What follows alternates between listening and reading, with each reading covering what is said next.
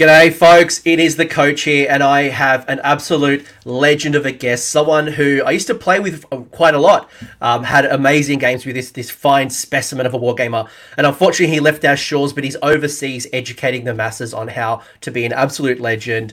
I am the coach, as always, and I'm here with my amazing guest. It is Dan, unsupervised. You may recognize him as the man riding a kangaroo on the Honest Wargamer.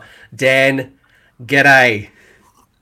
G'day, mate. Oh, it's good to hear an Australian accent again. Now, I know that I did hear that you obviously pointed out that I am over here educating the masses. Now, some might like to say that I'm a messiah, and they'd be right. They'd be right. They'd be completely right. That's exactly what I am. Just don't do what I've been doing recently. I've been taking the mickey out of my wife, telling her how much of an influence I am. Oh, yeah. Completely taking Mickey, and I'm walking around like with my hands, you probably can't see it, like, walking around like a messiah. And I'm like, look, time's going to get tough when I set up an OnlyFans, but, you'll let me do my thing. I'm an influencer. And she's just like, shut up. You are influencing nothing except the couch you'll be sleeping on tonight. Literally influencing nothing. But, Dan, for anyone who doesn't know Dan, he formerly was Dispossessed Dan. He kind of evolved like a free guild guard, becoming a Stormcast and being reforged. But Dan and I, we go way back. Dan does come from, I'd say you come from Sydney, but you did play in Sydney for a while. Had a cracking game at the Australian Masters, the very first one. Funny to think that it was the Dispossessed versus the Free Guild at the Masters. Oh, that was back before they were anything as well. Like, ooh, we had no allegiance abilities. Hell no, we didn't have shit. I remember I have a horrifying memory of throwing my stuff at your Free Guild for an entire game and just watching them die and being like, okay, how do I get through? Maybe this is the answer. And then just whatever it was dying, I'm like, all right, that didn't work. Salsted Prime, in you go. And then him dying and be like, okay. He failed to die. I remember, I think it was like a game or two before that game, I played Matt Campbell, and Matt Campbell had Blades of Corn, and he was going to run at my guys. He's like, I'm not charging you. I'm like, that is the most uncorn thing you could possibly do. He's not charging these little generic humans, but he's just like, nah, I'm not charging you. But it was also like that game was awesome because I hadn't come up against Free Guild before, and I was suddenly like, wicked. And then when I faced them at CanCon the next year, at the start of the next year, I was really, really stoked. It was so awesome to play them again and be like, I've got an idea. I was like, after getting absolutely rinsed in that and scraping out like a few kills. Like they weren't even victory points. I was like, I'm just going to get a couple of kills. I then went into the next game being like, all right, like I've got a chance in this because of my previous encounter with these gun wielding mustachioed banditos. It was awesome. It was great. I loved it. I honestly, it was an awesome game when I played you. And then when I played them again, it was still an awesome game. Like I dig some of those old school allegiances, but unfortunately not to be anymore. Not to be. But look, it's great to have you here. You are a man of bearded tastes. We're here to talk all things sportsmanship, and Dan and I have been talking for a long time about this particular topic, and I think it's something that we don't talk about enough. And that is whether you call it sportsmanship, gamemanship, whether it just talks about being just a good human. How do we explore that, I guess, on the tabletop? And for all the tournaments that I've been to with Dan is either rated as the best sport and legitimately given an award and a little trophy to kind of walk away with, or has always been nominated as just an amazing opponent. So the purpose of today really is to discuss what makes a good opponent, what you can do on the tabletop to be a better opponent. And it's all about those like verbal and non-verbal clues that we kind of have. Like there might be some things unconsciously you're doing that makes you a good opponent, or some things that you might be doing that really upset your opponent. And maybe by dialing it back or changing your behavior, you could get a really good outcome and a really good game. Whatever game. And like, Deke's in the chat already. He's sort of talking about playing you at Moab and just saying how, despite you smashed him, he just thought you were an absolute gentleman and he loved playing you. So it was rough. I actually remember that because, his Blood Knights are beautiful and real. Let's put that out there. Not edited up Dragon Princes, which was still the in fashion at the time. But the thing that was rough is that his entire army had that +1 armor save if you didn't have rend, and my entire army was, yo, we packing so much rend. So it was just, oh man, it was a rough matchup for them. And I won't lie, I was stoked to get it because I was like, I'm gonna shoot all those sexy little vampire boys into bits, and it was great. And he says that even though, like, if he would have beaten you in that game, he would have been best death at that. And I know that was a big goal. That's right. Oh! That's right. It was like the heartbreak that you stopped him from walking away with best death, and Liam walked away with best death. His heart broke, but it kind of. That's right. I forgot that. Oh. But it segues nicely to the fact that even though that Deke didn't get the victory over you and he didn't win best death because of you, he still remembered you 3 or 4 years later, thinking about you as an opponent, being a great opponent, a really great game, win, lose or draw. And I think all of us probably aspire that our opponents are going to think about us in a very good light. They're not going to walk away thinking, oh, that Dan guy, he's a jerk, he's a cheat, I don't want to play that guy again. You want to really walk away having a really good game with your opponent. Is that a fair assumption? Yeah, like I honestly, I've come to feel like it's not necessarily always that you just want to walk away being best mates. I don't necessarily need to be best friends with everyone I play, but walking away being like that, I'm so glad I played that game of Warhammer. That's the thing that I would love. If I could do one thing every game I play, I would hope that I could do that. It's not possible every time, but it's like at work, I tell the people I work with that they fall into one of two categories, that they're either people who make my day and my job easier and more fun, or they make it harder and more frustrating. There's no in between. There's no gray. So if there was no gray, I'd much rather people walk away being like, that was a game I was really happy to play, as opposed to like, that was a game that I would rather forget. So let's maybe set the scene here, and for some people they may not have even thought about this concept, because I know in Australia, where we come from, our tournaments and our events have this little thing called sportsmanship, where it might have points associated to it. It might just be a guide that it might be a checklist, or there's this thing called sportsmanship. So from your point of view, what is gamesmanship, sportsmanship? What does it mean when it comes to tabletop miniatures and Age of Sigmar, or maybe just tabletop in general? Well, okay, so I would actually say for me, the concept of like being a good sport and being everything like that is almost separate from it. And I've heard people who have, and I've spoken to when I was over in the UK, and even when I was down at LVO, talking to people who had differing opinions. And that's because they don't understand that for us, when we say sportsmanship and gamesmanship is applied to your overall score in an Australian tournament, it's not a subjective thing. It's an objective thing. It'll be like 5 questions, and it'll be like, did your opponent roll all of their dice clearly and tell you what they needed to roll before rolling? Did your opponent clearly explain what abilities they were using? Did they arrive at the table on time? Yeah. That kind of a thing. And it's not, because that way, if you say they didn't, the TO can literally go up to you and be like, tell me why you didn't give them this. And they say X, Y, and Z happened. And the TO goes, great. And if their next opponent does the same thing, then maybe they can go and impact that player. Now, I know that, and credit to them, there have been a couple of players that I've played against who had a TO go up to them and say, hey, mate, just letting you know, people have been kind of dinging you for this, and I just want to know. And the players were like, oh, right, yeah. That they had absolutely no idea what was going on. And then when it popped out, they were like, oh, shit. And they kind of adjusted their behavior. In the same way that when I played Dispossessed, they have like 8 different rules that are called grudge. And then it wasn't until someone I played mentioned it to the TO, who then came and spoke to me. And I was like, holy shit, yeah. Because I play them all the time, I sit there and go, oh, so he's going to do that because of the grudge. And I explain all the grudges at the start of the game. But then by the time you get to the end of the game, I've just been saying grudge so much because I love the word. But whoever I'm actually playing against, they don't have any idea what those rules are. Oh, Zach Maples, what a bloody legend. Yeah, thanks for the donation. That's awesome. Look at you! It's such a Twitch. I love it. I need some little flashing lights, but Yeah. I do appreciate that. Thank you very much, Zach. Yeah, no, you're 100% correct, and it's interesting because so I guess being Mr. Worldwide, or being a content that obviously isn't just specific about Australia.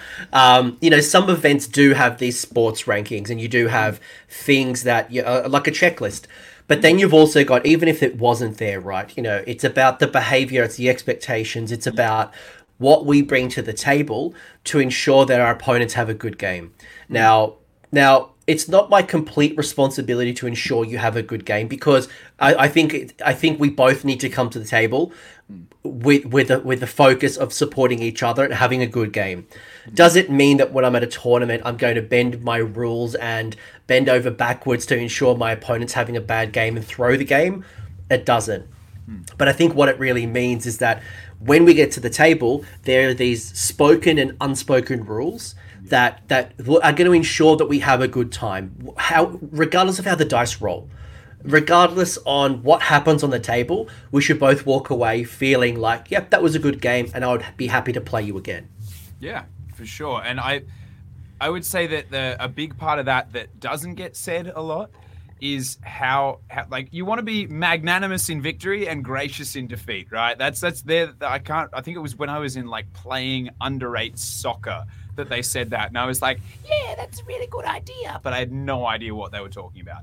And I thought it was a really good concept, and I think it applies well. But something that I think we often do that goes the other way is people try to go too far in the reverse. Like when someone wins, something that I realized that I started doing a while back was I almost apologized for beating them. And then I realized I was doing it, and I was like, that's fucking stupid. So if my opponent beats me, I kind of want to give them room to celebrate. They beat me. It's a tournament. They should. It's a competition. We rocked up to compete. If we're playing narratively, different story, but especially in tournament play, give your opponent room to win. And I would say that over here, I have played no one who does that better than V. So her name's Cool Bunny in the Twitch chat and stuff. My goodness, she's a great game. She'll, like, when she's killing your models, she's just like, yeah, gotcha. Like, she plays witch elves and Slanesh, so she's obviously a terrible person. But then when you're playing her, yes, she's shit talking you, and yes, she's doing it, but it's such a wonderful game. And we've had this back and forth where we've almost played each other every tournament. And I think I had 2 up on her, and then she beat me. And every time I won, she'd give me room to celebrate, if that makes sense. Like, she would, by her actions, she would allow me to feel good about winning. And I was just like, that's such a really tough skill, because you don't want to make your opponent, they've just played you for 3 hours. They may have won a very hard fought victory. And if you don't give them room to celebrate, you're kind of cheapening that. And so, yeah, it's in the same way that, and when people talk about sportsmanship, you see every sport, you don't just get to be a douchebag. Like at tennis, if someone's an absolute ringhole, then they will like pull them up, and they'll be like warned a couple of times and then fined and kicked out. There is no sport anywhere in the world where you get to be a douchebag and get away with it. So people who say that it doesn't have a place in war dollies, I'm like, I'm really sorry. Unless we're talking like even gladiatorial bloodbaths. So like in Roman days had like a code of conduct and honor. We can do the same. We can for sure do the same. And I've seen plenty of games where people don't want to play someone again because they've had a bad experience on the table. They're like, I'm dreading the day that I play opponent again. Or if I've seen it get to a point where they've said, if I get drawn up against a certain opponent, I'm going to forfeit. Yeah. I do not want to play this opponent again. So I know we're kind of getting to the weeds a little bit, but this is what we're kind of talking about, guys, when we're talking about sportsmanship. We're talking about, just general gamesmanship. It is just essentially the code of conduct, the ethics, the behavior, everything that wraps around, I guess, when you and I meet at the table. How do we have a good game, whether the dice fall in my favor, against me, if something goes bad, we should walk away feeling that it's a good game. And, if the dice roll differently, it could have been a different outcome, but I would be happy to play you again with the same list or a different list in a different situation. This would be another game I'd highly enjoy. And the same thing is, it's like I've played people a second time with the same list that kicked the ever living snot out of me, and been happy to go back into that game and be like, all right, round two, let's see if I can do slightly better. Like and that's like it's an attitude thing from the person playing it. And some people go to tournaments to win. That's their fun in the hobby, and I'm not going to take that away from you. You can have that as your fun. But the one that then annoys me is when you see people apologizing for it. I'm like, no, just embrace it. Just be like, I'm here to win, and I'm going to go hard, and I'm going to try. And the only downside I sometimes see to that attitude is those people can be the poorest losers, because the unfortunate truth is that if you set out to win, there is only one place in that tournament that is a positive outcome for you, which is if you're first. So if you have any little stumbles along the way, you don't have a positive outcome. Whereas if people who say maybe focus a little bit more on the games and they want to do well, there's more options for them to succeed. There's more avenues for success in their tournament experience. Oh, that was very good, Tony Robbins. Thank you for that motivational that's so speech. great. And now I'm going to teach you all to what was the movie with Jack Black, Shallow Hal? I'm going to teach Shallow you Hal. all to see things by their true personality. Yeah. But you've raised a wonderful point, is that the expectation setting at the tabletop, or even the expectation going into an event. When I go to an event, a person who has usually a good outcome at the tournament is often the person that doesn't say, I'm going to go win the event. They're the person that's going to say, I would like to win more games that I lose, or I would like to win 4 out or 5 or 3 or whatever that number may be, but I want to have 5 great games. Yeah. That is my outcome. My outcome is I want to meet 5 new opponents. I want to have 5 good games. I'd like to win, but not necessarily be that my sole outcome is to crush my enemies, get a 10,000 kill points, go 5-0, and prove the world that I am professional in Warhammer, and I'm going to quit my job and go pro with all of the millions of internet dollars available for winning LVO, CanCon, and just let it rain. Yeah, that's it. And if that happens, I'm not saying you don't celebrate. Like, don't rock up there and take the Galmaraz Hammer Trophy and act all small. Like, rock up there, pick it up, and point at everyone and just scream, "Bow, peasants!" Like, you can celebrate and enjoy your victory. It's about how you do it that matters, I think. And that's where I think it's a little bit can be tough at times to remember that the person playing you is a human being. And I've been guilty. We've all been guilty of it. Everybody who plays War Dollies, we sometimes get a little bit taken, like overcome with the competitive aspect. And that's okay. It's a competitive game. You see it in sports all the time, but it's how you handle it.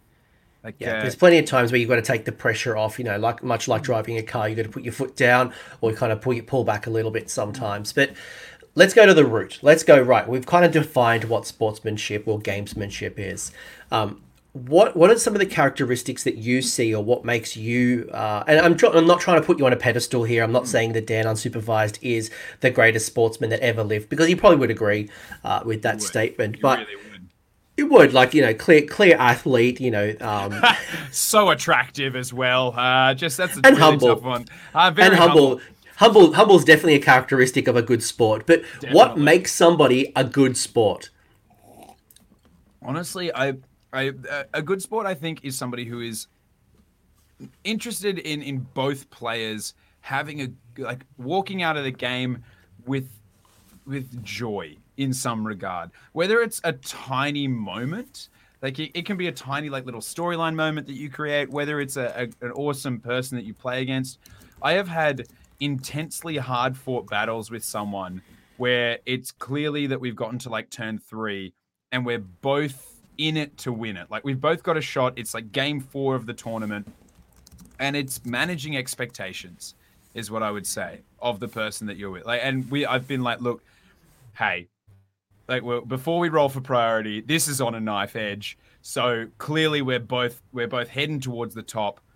Let's play hard, no hard feelings. And once we finish the game, we'll kiss and make up and everything. But you have carte blanche for the next 2 turns to play as gamey and as hard as you want. And I'd love the same in return. Are we cool? In the same way that before a game, I would always tell people that I will like play to intent. You know, like if you say, so my movement is this, you're this far away, so I'll need a 7 to charge. Do you agree? I'd be like, yeah, of course I agree.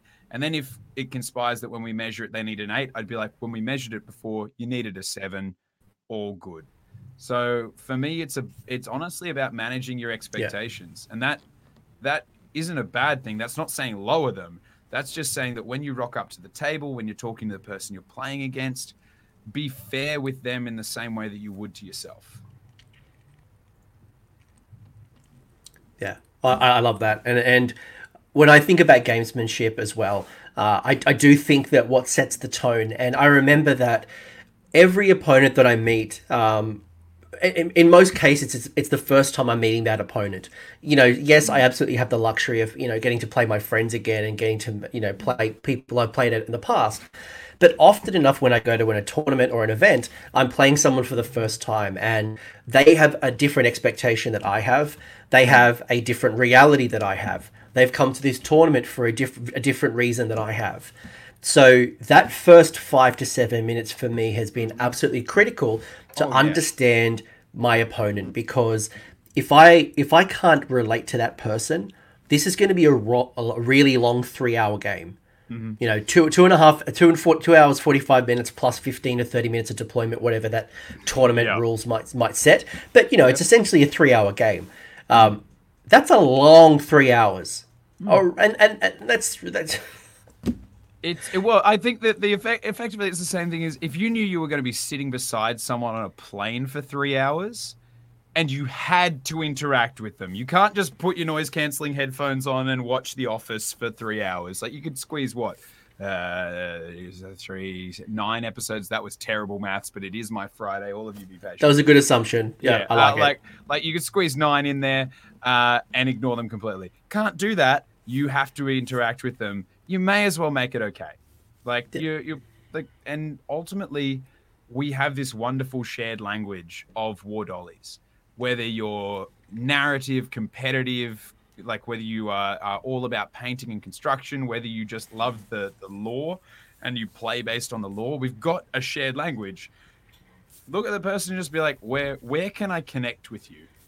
Because if you finish a game, no matter how competitive. I remember playing Dave Kerr when he was coming off, I think this was just when he was coming off back-to-back Masters wins, with Nurgle when they were the new hotness in round 4 of CanCon. And goddamn, that was a competitive game. And it was tight. I had him on the ropes, and I lost the game. The Prime let me down. The goddamn Prime failed to charge and then couldn't hit a barn door with a machine gun if he was firing from that the Prime inside. That Prime always fails you, by the way. I shamed him so hard. And then they changed his rules so he always gets it. But yeah, like, that game was really competitive, really tight, and Dave was an absolute gentleman the whole game. Even when he was doing things and he'd be like, this is going to suck for you. And I was like, yep, sure is. Like, it was in a place of like mutual respect. It wasn't like, I'm going to make you cry because I want to taste your tears. And he probably would have if I did. But I think that was a really cool moment to play that game against him and be like, he's the master. He's got everything to play for and everything to lose. No one would blame him right now for being really competitive and really gamey. And he didn't. He was spectacularly fantastic to play against. It was one of the most competitive games I've ever played, and I would play it again in a heartbeat. So, and maybe before I go to this question, I want to drill down a little bit. And you mentioned just before the Dave Kerr moment, and Dave's great, by the way. I've had the pleasure of playing Dave, and he is absolutely clinical. I remember him playing the game, and I remember him looking at my army. He's like, "I'm going to outdrop you. This is what I'm going to do. You can't do much about it. Sorry, not sorry." Yeah. And like, he wasn't a jerk about it, but you know, like, he knew what he was going to do, and he executed it perfectly. And I'm like, yep, good game. You did what you said you were going to do, and you know, we still had fun and we still played it out. for anyone wondering what he did, he had the changeling, popped it up behind the line, shot down my general. At the time, was the only person who could use command abilities, which essentially just like neutered my whole army because the changeling deployed at the back of your line. He was invisible. He turned one, used his destiny dice to just like absolutely Nuke you. pop everything. Got summoned on the Balewind. It was like, You're like, yep, game, yep. but you mentioned rapport. You didn't mention specifically rapport, but you mentioned a common language, and that's something that we often forget, right? You know, we all have different sports or movies or television or music or whatever interests us. But when we're at an event, a tournament, an event, we're playing with each other, we have this common language of Warhammer. We all like Warhammer. We all like Age of Sigmar. We all like Games Workshop. We have something in common at minimum. And whether it's complimenting your opponent's army, whether it's just asking them how they got started, whether it is asking them how their event's going so far and what's their track record or who they've played against, we have this common language that we can start building a relationship. And you know what? I may not add them as a Facebook friend or a Twitter, follow them on Twitter after the game, but we've got something that's going to keep us entertained for the next 3 hours when we're rolling dice, but also when we're not rolling dice. I think a phrase that I heard when I was really young is that interesting people are interested. And I remember like hearing that and being like, oh yeah. And I dig hearing other people's stories. And when we're playing the game, like it's a fun game. If you wanted to be isolated in a room playing a game and kicking 12 different shades of hatred out of somebody, you would be playing video games. You wouldn't choose Warhammer. Warhammer is so much more expensive. It's so much more time consuming. It's so much more investing. And it takes 3 hours to play a game. That's excluding the time that you took to set up and travel to and set up the game and then pack up the game afterwards and go home. Like you could get, if winning was your satisfaction, you could get that much, much better, much more cheaply, and much more regularly, and probably make more money doing it. Like there is literally Warhammer is the worst for all of those things. So if you've still chosen to do it, there's a reason. There's got to be a reason that you love it. And I think that every time you come into play someone, that's very hard not to realize. Yeah, if you wanted that clinical experience, you would go to, say, Magic the Gathering. And I'm not ratting up Magic the Gathering. Guys, I'm not ratting it out. But you do see tournament players who put their headphones on. They don't really have to interact with their opponent because they're just responding to the cards. You don't have to rely on a dice roll. You don't have to hear a rule because, everything's clearly articulated. And you can do the game in a very transactional way. While we really have a relationship building over time. So let me ask you, like, what's some of the examples that you've seen or things that you've done in the past that have helped you to be a good sport in the game? Honestly, like a big one for me is, and we're not always great at it, but I hate the gotcha moments. I don't think they're great. I've had a couple of times where, like you explain your army over and over and over, and maybe you miss a point. But I go through, as I go through my list with my opponent, I'll tell them, this does this, and I'll try to be really clear, because if I beat someone and if I win, I would like it to be because I outplayed them, not because they weren't aware of this supreme tactical combination that I had. And sometimes that slips through the cracks, for sure. But it happens with everything. Sometimes you mispredict it, or you don't do things right, or you're like, Jesus Christ, Ironjawz still moves so fast, turn one. And it's a horrifying experience when you're like, and you're sitting there going, yep, you told me. Yes, you didn't tell me. And I took that information. I didn't really pay attention to it. That's on me. Like, you can have those, but I think a big part is, like, for the first part, is being really clear with your opponent what your army can do. And then, like, from on top of that, you don't have to tell them your battle plan, but at the start of the game, sitting down and just getting to know them as a person. I don't care if it's the last game in a tournament and you're playing out on a stream or something like that. Shake their hand, ask them how they're doing. Do they want a beer? Probably not. We're getting competitive. That's fine. Coffee, green tea, a little bit of Chopin while you relax and listen to Symphony Number 9. I don't know. But we can find those little moments together.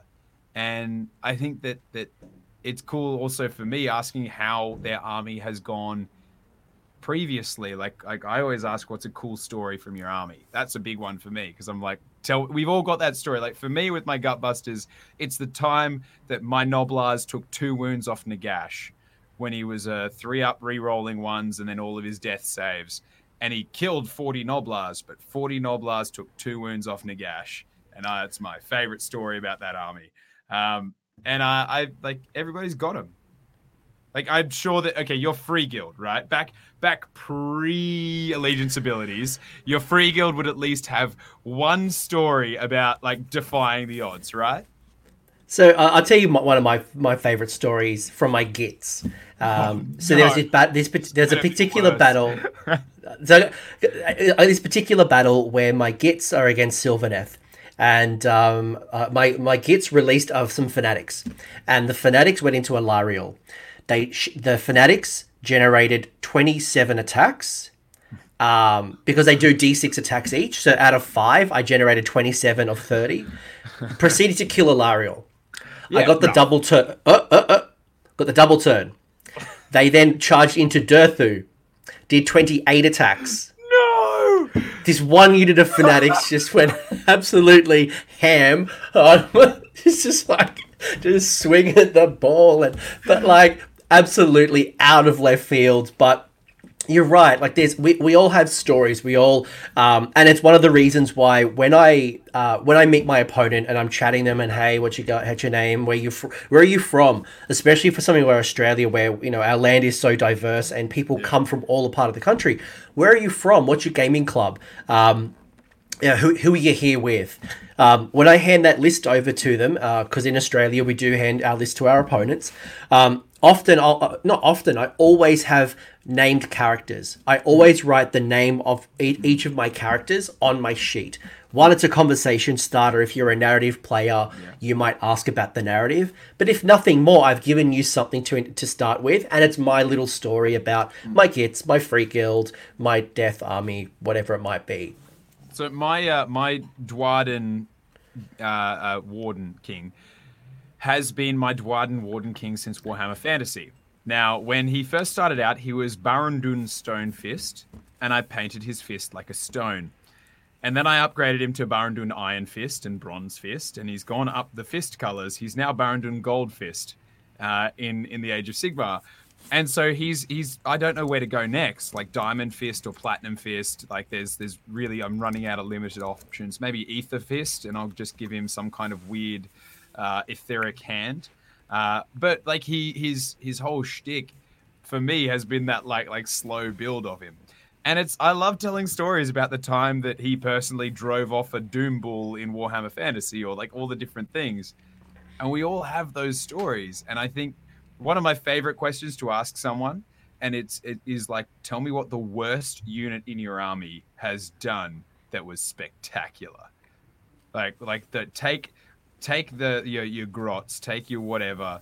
What did they do that was unbelievable? Because that's the story where someone's like, oh yeah, my archers once sniped out a changeling, or like I had someone who had a unit of pistoliers back when pistoliers were not great, that then in one round of shooting shot a Gaunt Summoner off of a Balewind and single-handedly turned the tide of the game. And I was like, that's so cool.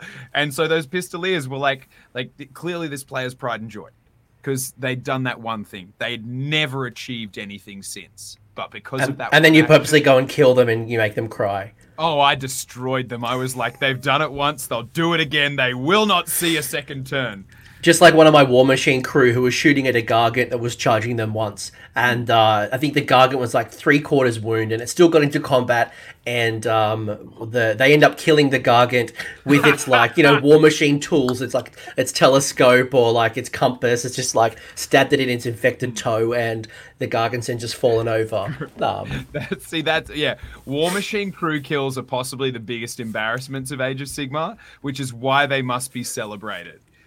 You are terrible if you are a War Machine crew. You have dedicated yourself to a life of poking things with pliers, and if you kill anything, you deserve a parade. They hit on 5s, wound on 5s. Yep. Shocking. in that war wagon and send it up, parades and banners. But Yeah. but you've raised so many good points. I want to just pause for a second to make sure everyone kind of hears that. So first things first is you're asking a whole bunch of questions to your opponent. Now it's not about it's not like, you're Inspector Dan and you're going to ask a million questions for asking a million questions. You're asking questions to build rapport, to find something in common, to build relationship, whether it's, it might be something simple like their name, and write it down. Like when you ask for someone's name, write it down, because the last thing, or the thing that's going to get you to lose sportsmanship very quickly, is if at the end of the game when you're filling out your little sheet, you're like, "Oh, what's your name?" And it's like, we've just been playing for 3 hours, and you either don't remember my name or you never asked me for my name. Cool.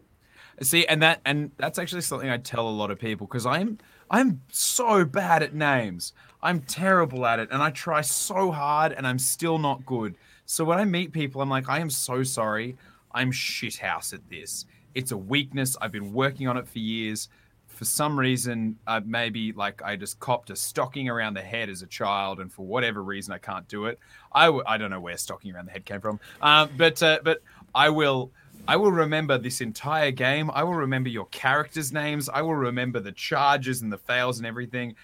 But I will struggle with the name. So please be patient. And that for me is a part of setting up expectations. Like if you're, it's not that I'm not paying attention, it's that I'm bad at it. And so I'm like, I would like you to know that this is a huge weakness of mine, and I am so sorry. It's not that I don't love you. It's that I shocking admission, am still not confident on whether Christmas Day is the 25th or the 26th. Like, I am 31 years old. Couldn't tell you if you asked me. I'm going to guess 25 because I'm born on the 26th. So I think that's why I get it confused. Just odd information gaps going on there. It's a 25th. But right, nailed it. That's another really good point. So whether I call it my kryptonite, whether I call it, there's this moment in time, and whether I win, whether I lose, and it's probably more dominant when I lose. When the game ends, I kind of go inwards into myself, and it's not that I had a bad game. I reflect a lot, and I think about, how do I do better? How do I change the course? And if I had the opportunity to go back again, what would I do differently? Was there a dice roll? Was there a priority? Was the army that I selected appropriate? But in the minds of my opponents, they might look at me going, "Oh, Anthony had a bad time. He doesn't look happy," and it has nothing to do with the opponent, but rather it's my strategic process, analyzation, introversion type moments where I'm going inside my head going, right, and I'm not even thinking about my opponent. I'm thinking about like replaying the game, but it's like being upfront with my opponent and just being very, very clear and being honest with them, I think is a wonderful thing you can do. Yeah, because I mean, if I'm playing you and we get to the end and I win and you're taking that retrospective moment, if I know that for you, you're like, hey, look, just so you know, I know I do this. I finish it when I lose. I'm going all a beautiful mind on this. Do you mind if we talk about what I could have done differently? And I'd be like, yes, for sure. I love knowing that the reason that you're acting this way is because you're like you're processing the game that we just played. I'm like, I'd love to be a part of that conversation. Whereas if you just go quiet and silent and stare at the table with a furrowed brow, I'm thinking to myself like, oh shit, have I upset him? The person's salty, they're angry. Yeah. You're right. And being open to feedback as well. And, I see great opponents, they'll ask, if the game didn't go their way, it's like, would you have done something differently? Is there something that you saw that I should have done that I should consider? And I can take that feedback on and put that into practice, literally the next tournament game. And then they go, oh, you know what? Look, I think, this person wasn't close enough to blah, and you could have done X, or when that particular combat would have happened, I would have done this as opposed to this. I'm like, cool, okay. And being open to feedback. But I think, going back to what you were saying earlier, you were saying have the conversation up front. It could just be asking them about their army, asking them about them as a human, finding out where they're from, or maybe what games club they're a part of, or what's happened on the tabletop so far. Do they have a favorite model? And it might be very obvious just around the painting or the basing, or you might be able to tell straight off the bat what their favorite model is, or maybe they've got a name on their general. So I'd say there's two things that I think if you struggle with it, there are two things I would suggest, because they are two things that I started doing that have actually made me really happy, and other people have commented, and I mean, shit, like you play Warhammer to be happy. You don't play Warhammer to make other people happy. It's about making yourself happy, and then you are a human being of the planet who also would like other people to be like enjoying spending time around you. So what I would say, the two things I would suggest, a big one is when you find yourself getting into that salty place, ask a stupid fucking question. Really dumb. And I will lead people into it, and I'll be like, hey, so I've got a question. You're great. You clinically took me apart like a surgeon with a scalpel, and you did all of this, and blah blah blah, and XYZ. And the thing I really need to know is, do you scrunch or fold?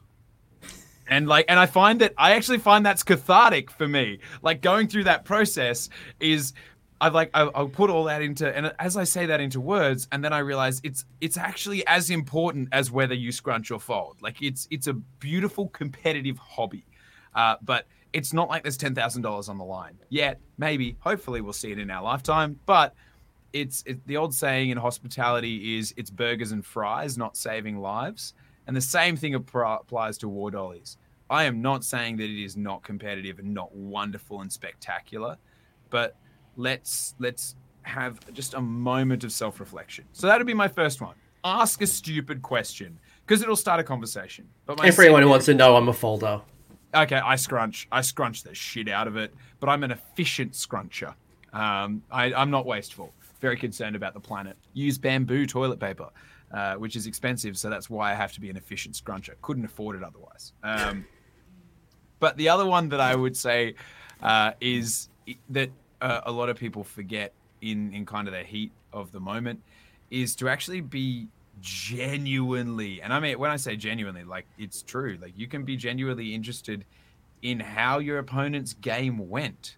Like, they played you and you just spent 3 hours or what in a tournament probably playing opposite them. Ask them how their game went, because they might turn around and be like, exactly the plan. I read you like a book. And you're like, yes, you did. And that's a fun conversation. Or it might be like, I remember the Veronica, who I mentioned before, Cool Bunny, that I played. The first game I played against her, she didn't commit. She had Marathi. Turn 1 turned her into Big Marathi, and didn't commit her.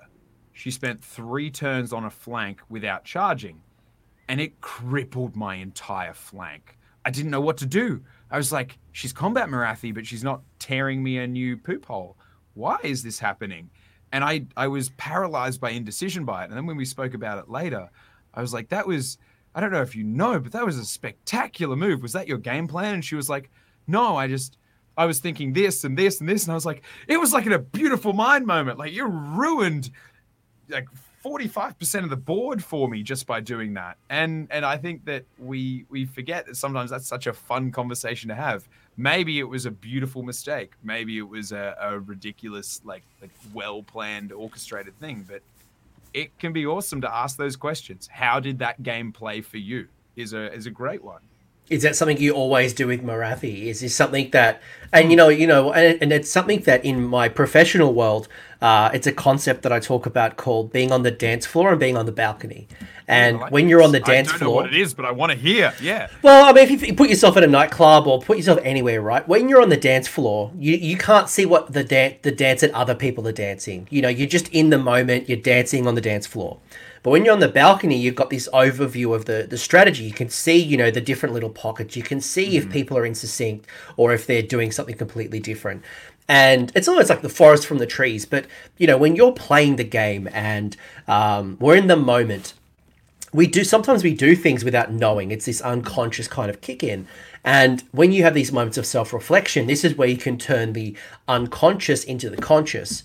So if having Marathi on the flank works for you, perfect. I'm going to try to do that more often. And that's a wonderful way to explore the game. And, some of my greatest friends, we do have these wonderful discussions. And one of the reasons that Liam is on Down Under Sigma is because Liam and I talk non-stop about games, and we have self-reflection moments, and we're completely honest with each other. And sometimes when things don't go well, there's stories of salty Liam.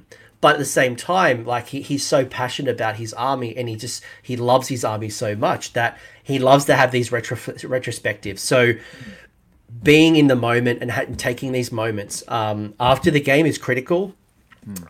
Just to pull you back for a second, I love what you mentioned earlier about offering a drink. So little things like and I drink a lot of water, so I go to the bathroom a couple of times during the game. So definitely only drink water. Like I'll have like a liter to 2 liter bottle with me, and I'll drink it at the tabletop. Liter to 2 liter bottle with me at the tabletop. Completely agree. Yes, definitely. Oh yeah, no good. Better hydrate. But I'll stay hydrated. But I'll go to the bathroom once or twice at a tournament. But I'll always take the opportunity to ask my opponent, "Do you want a drink?" Yeah. And and sometimes they'll take the offer, sometimes they won't. I'd be very conscious of how often I take breaks during the game. And if I'm going to go to the bathroom, it'll literally be 5 minutes, as quick as possible. I will literally run. I'll literally run to the door. Oh yeah. Because that breaks the immersion. You don't want your opponent sitting there for 5 minutes, 10 minutes, waiting for you, like going, "What's going on?" This is their game time as much as yours. So also, at some point, I'd start to question their health. I don't want him sitting there being like, does he only eat carbs? Like, what's his fiber intake like? I don't want them asking that. But I'm the same. Like, I remember at LVO, so when I drink, my bladder is very generous, just the same. And so I'll hold it till the last possible moment because I don't want to leave. And then I'll be like, "I am so sorry. It's touch and go." And I'll jog, and then I'll like run back all like sweaty and shit because we're in a hot convention hall. But yeah, it's the same, right? Like, you don't want to leave someone hanging. Be respectful of their time, whether it is making sure that your army is set up, ready to go. I advocate things like those TV trays, the things that you can kind of walk around, and you might give it to your mum for Mother's Day and actually eat breakfast in bed. Or some people steal McDonald's trays. I don't advocate that, but have some type of tray that basically allows you to transport your army across a convention quickly, is able to deploy quickly, and making sure that you're there on time. And that means not just for deployment, it also means you're present in the game for as long as possible, and you find ways to speed that up. And if you are going to take a break, like there's been plenty of times where I've said to my opponent, "I'm going to go to the toilet," or "You finish your deploying. I trust you." I'll say this to my opponent. I often don't know them, right? I'm like, "I trust you. I'm going to go to the toilet for 5 minutes. Do your thing." And usually it might be at the movement phase, right? Because that's the least interactive. Like he doesn't need me to move. Especially if they're a horde army without movement trays, I've literally been like, "Look, I trust you to do your thing. I'm going to sit here and I'm just going to have a glass of water and take some photos. You do whatever you do. You don't need to explain it." If you're going to cheat in round 2 of CanCon, that there's literally like a start collecting box up as first prize for beating 240 odd opponents, awesome. Good on you. The victory is not worth that to me. So having trust in your opponent. Now, when we're talking dice rolls, you want to make sure that, and we talked about it earlier, were your dice rolls clear? And that could be simply, I'm going for 3s. So you're declaring straight off the bat what number you're going for, and then you roll the dice so it's clear that an opponent can see it. Yeah. And then you remove the misses. Now that's one thing that that I know I've had to talk to a lot of opponents is, don't remove your hits, remove your misses. So it's clear to see what actually hit. Because the moment you start taking dice, I can't validate if you got the 3 or a 2 because you've picked it up. And I have played some people who have big horde armies who have said, "To speed this up, do you mind helping me?" And I was like, "For sure." And they were like, "I'll pull out the misses, you pull out the hits." And I was like, what? And I remember, I can't remember who it was that first did it. So I'm doing them a disservice by not remembering. It's happened a few times since. But I was like, what a wonderfully like sportsman-like thing to be like, I'll take the ones that miss, you take the ones that hit. Like, you are literally responsible for my success. And I was like, that's such a cunning way to do it. So, but it also meant that when they were rolling like 60 dice in a hand, rather than rolling 3 times and taking more time, it was roll once, pick, pick, pick, pick, pick, pick, pick. Then to wound, they'd roll, and they were like, this is what I need to wound, rolled the dice, and went, and I picked out all the hits, they picked out all the misses. We saw that, like, at the end, it was like, oh, these 2 we missed, cool, great. And I was like, that is such a cunning way to do it. And I was like, that is very clever, it's very honest, and it made me really respect the person I was playing. And there are other ways you can do it as well. Like I've done this where, let's say I've used a command point to do a reroll. You know, I might ask my opponent, I'm gonna pull out my misses. Could you pull out my ones? So and then I can reroll that. Yeah. Or if I do like mortal wounds on a 6, can you pull out my 6s because that's when the sequence ends, and I'll clean up the hits and the misses here. Yeah. There are little things that could speed up the game, but also again keeps the game interactive, and invite your opponent into the game. Yeah. And I think that's one, that's part of the reason we play it. And I even though some people might not want to admit it or they don't realize it, for the vast majority of us, the reason that we choose to play War Dollies, as before mentioned, versus other options to give you the same level of satisfaction is because of the human interaction. Now, if the only reason you're playing a game for the human interaction is to break human beings, you should be on a governmental watch list of some kind. And that for me is like, I would much rather be laughing with someone than crying with them. So we may as well enjoy ourselves, and we may as well try to find ways to make them enjoy the experience of playing against us.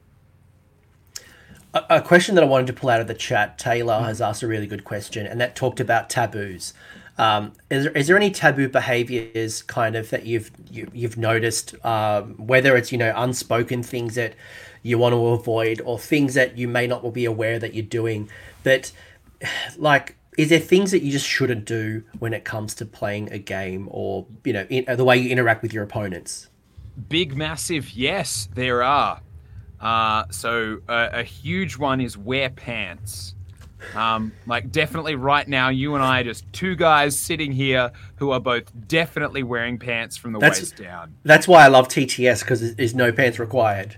Yeah. But right now and at tournaments, you're always wearing pants. However, one of the things that I would say is like, for me, I can forgive a lot of things because I've gotten rules wrong. People have gotten rules wrong. In the early days of Azir, I remember playing a tournament and I had 7 heroes and it said my army was valid. And like Azir, the army thing. And we realized that I'd fucked up and had 7 heroes, been playing all day at a 1-dayer, and like we resolved it, but then afterwards I was like, oh, that wasn't quite fair. So I kind of messaged the tournament organizer and was like, can we change this up?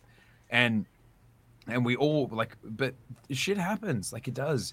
It's how you deal with it that really, really, really matters. I think that the big thing is like how you approach it and how you communicate about it as well. And I'm guilty of fucking that up just as much as the next person. Though I can forgive a lot from someone who has the right attitude, I think is the big thing. Because you mentioned intention. Yeah. You mentioned intention before. Is that there are times where, for example, and this is why I love our AOS reminders as a tool, is because it like has your rules kind of, and if nothing more, it's just an opportunity. But there are so many rules, so many war scrolls, so many interactions, and there's also things like at the start, during, and at the end. And there have been plenty of times where there's something that I had to declare at the start that I might have tried to do at the end. And I've just been in the moment. I've been focusing. Like, I'll admit, I've made mistakes. I've made plenty of mistakes. I think if you don't think you've made a mistake in this game, I think you're lying to yourself. It's about the intention. It's about pulling yourself up and learning from that mistake. If you notice during the game that you've made a mistake, apologize. See if, you know, what your opponent has to say. There's been a particular game at a tournament where I did something that I shouldn't have done. And I went up to the tournament organizer and said, listen, this is what I've done. Although I've won the game, I want to flip the results. Because I did something that I shouldn't have done, and it was impactful enough that my opponent's like, oh, no, don't do that. I said, no. If I didn't do that, that wouldn't have happened, and I don't think the outcome would have been the same. And I would rather walk away with a good, honest game than that. And especially, being a content creator, I think some people would just let me do my thing. But I'm like, look. I would. You're gorgeous. Questionable at best, but you have a much better beard than me. Like, you not only have a more mighty beard, you have such a wonderful color diversity. I just have this odd patch of red here and a little bit of like odd stuff. And for some reason, since the last time I grew a beard, I have this odd chin butthole that just like it separates around. I was going to ask you about your chin butthole. I'm very self-conscious about it, my chin butthole. But I think to the point before Dan distracts me is that be honest. Be honest with yourself. Be honest with your opponent. Your opponent will respect you far greater. Because the thing that I would always hate, and I hope that no one out there in the world is talking about me this way, is I hope that no one's walked away thinking Anthony is a cheat. Anthony used his rules wrong, and he did this purposely. And I hope that, and I say this to everybody, is that I have the best intentions, and I hope everyone thinks that if anyone did anything wrong, it was a mistake. I think I probably picked up dice wrong. I probably used rules wrong. Whether it was a dice roll to hit was meant to be a wound roll, or whether it was an interaction was different. I think it's going to happen. But I think to what you said, it's the context. It's about owning it. And if you notice it, it's about pulling it up and seeing what you can do to move forward. As opposed to lying through the rest of the game, and then your opponent finds out and goes, wait a second, they can't do that. Yeah. It's often, like I would say that as much as we like to think of ourselves as very, very worldly people, it's pretty obvious when people are often playing the fool in that regard. I mean, Hayden in the chat makes a really good point, being like, it's tough. Like, being generous and friendly is lovely, but it's really hard when you see people constantly taking advantage. And I agree, but what I would challenge is that in confronting someone about and I am in a training role now, which is so ill-advised, but I hope they never see this, is that I would argue that when you're confronting a behavior that you don't like, you have to not only think about confronting it. It's very easy to say, well, I'm just going to tell them I fucking hate it. The harder thing is to ask, how do you get the best result from what you're asking? And I would say that if someone's behaving poorly, or if you're noticing that they're being really generous with their movement, saying, oi, dickhead, I would like you to be more tight with your movements, you might get the response you want, but you're also putting them off. Whereas if you turn around and you notice that turn 1, they're being generous, or turn 2 or whatever, and then turn 3 starting, you're like, hey man, just want to let you know, this game feels like it's in the balance. I would really appreciate it if you could, that you and I could both just be really tight with each other on our rules and our measurements, just to make sure, because like, we obviously both want to win, and I'd like for both of us to be able to say we did it with an impeccable level of rules, like honesty. Sound fair? And if someone said that to me, I'd be like, yep, sweet. So it's not just about calling someone out, it's about doing it in a way that is going to have a positive outcome. Because if you tell them they're a dickhead, then they might, and they are a dickhead, they might be a dickhead. There are a lot of dickheads out there. I am one of them at oftentimes. But it's how you manage dickheads that matters. Yeah. And if it truly becomes like, they're just not listening, this is the moment to call over a tournament organizer. Yeah. I can't stress enough how important calling over a tournament organizer is. Yes, it's uncomfortable. Yes, you don't want to feel like the bad guy. But I would rather you call me over as a tournament organizer so I can resolve a problem than it could continue to escalate over 3 hours. And then as a tournament organizer, I always dragged into the end of the game. And I'm like, guys, I can't be... The game is over. What do you want me to do at this particular point? And all I can do is be a listening ear. So call over a friendly tournament organizer if you're required. But there are simple things that you can do. When you're measuring, be clear with your measurements, clear the intention. Use dice to kind of mark out where the movement might end, right? I think we're all loose when it comes to piling in. So there is so certainly loose. gives. There is gives, right? Like there is gives and there are takes. If I'm going to be really strict with my opponent, they're going to be really strict to me. And again, this is kind of where tension and escalation happens. But if you're noticing that someone is clearly stretching the rules, I think what you said is really good, is call them out, but don't call them out as if like you are a dickhead, but rather, make it a positive experience the best as possible. And if it's still happening, call over a judge, call over an event organizer, and kind of de-escalate the situation. And yeah, for sure, like Hayden's saying, which is 100% right. Sometimes being like, hey, can I see the war scroll? And when I ask to see the war scroll, it's not because I think you're necessarily a liar. It's because maybe I have read the war scroll recently, knowing that I'm playing your army. And like myself, I'm guilty of it until I played Nathan when I was over at Warhammer World, who also plays dwarves. And he pointed out that Longbeard's war scrolls, one of their abilities, they'd changed the wording of it. Literally, like, it's the same ability, same thing. They'd changed the wording. Now, when the update had happened into the new edition, I'd scanned it and I was like, cool, yep, everything's the same, yep, cool, they're great, cool. And I'd been playing Longbeards at that point in time for years. And it wasn't until he pointed that out that I realized, holy shit, I've been playing it wrong. We are all completely guilty and completely fallible. Like, we can all do it. And I challenge anybody who plays competitive Warhammer, you do not recheck your war scrolls before each tournament. If you've been playing an army for 5 years, you might check it with an FAQ or an update, but before each game, you don't rock in there and be like, oh, I really hope I know what my ghouls do. Like, we're fallible. We make mistakes. When someone asks to see something, I am always very excited to show them, because I'm like, yeah, let me show you how many shades of ass I'm going to kick with my Iron Drakes. Like, let's do this. And sometimes you're wrong. Let me take it one step further. Take this one step further. What I do in a tournament is I will let my opponent know that this is my battle tome, and they are welcome to read it if required. So if they want to know what my Witfire tome does, if they want to see the various interactions of my rules, because we all have the AOS mobile app and we've got all the war scrolls at our fingers. So if you do want to see what a rule does, you can do that. But things like spells, artifacts, command traits, blah, blah, blah, blah, blah, they're going to be hiding in a tome. So letting my opponent know that these are my rules. And if you want to read how my rules work, I'm more than happy to do so, because again, I'm here for a clean, honest game. And that's a kind of like a little indication that this is going to be a good game. And my opponent's not going to walk away feeling like they've had a bad game, because they had the opportunity to do so. And I think that is a huge level for a lot of people to aim for. And again, that's avoiding the gotcha play. It's avoiding, and you know what? If someone said it's a gotcha tournament before the game, you just need to tell people what's in your opponent. I'd kind of play that tournament.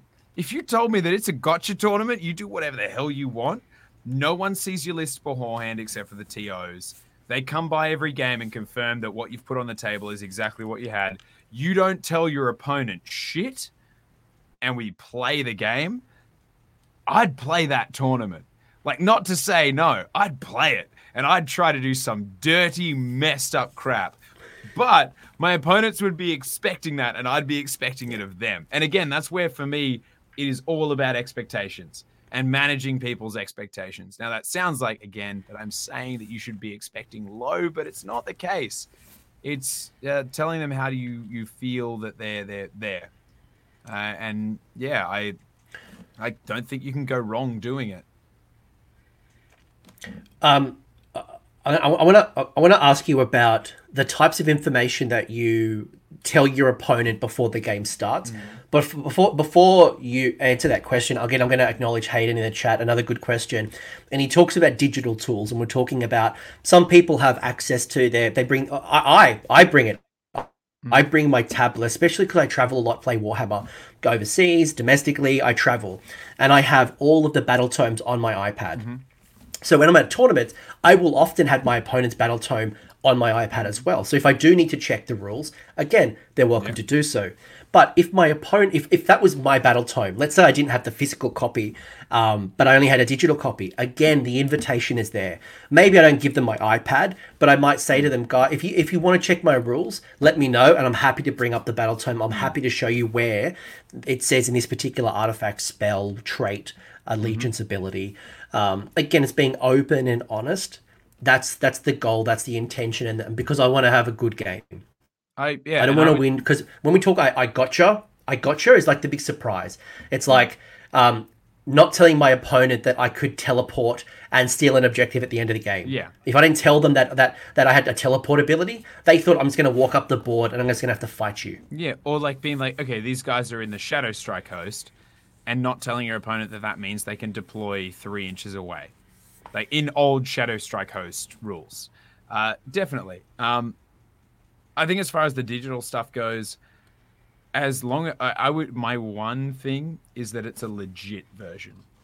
I like to like if you rock up with War Scrolls that are printed out and they're the legit War Scrolls, totally fine with it. But if your PDF version of your battle tome is the legit PDF version, again, totally fine. But I don't love that they are there. I mean, first of all, pay where you play. I'm a big, big supporter of pay where you play.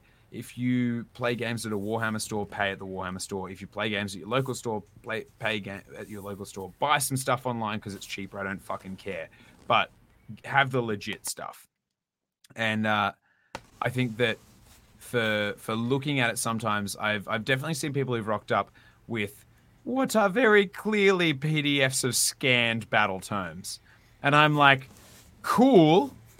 However, I would love to check the real legit one just to know for myself that it's definitely straight up. So I would say that if it's legit, anything. And I've shown people, I necessarily because iPads are expensive, I've shown them on my iPad. I've never expected to hold their iPad. I'm like, you fucking hold it because I don't want to be responsible if I drop it.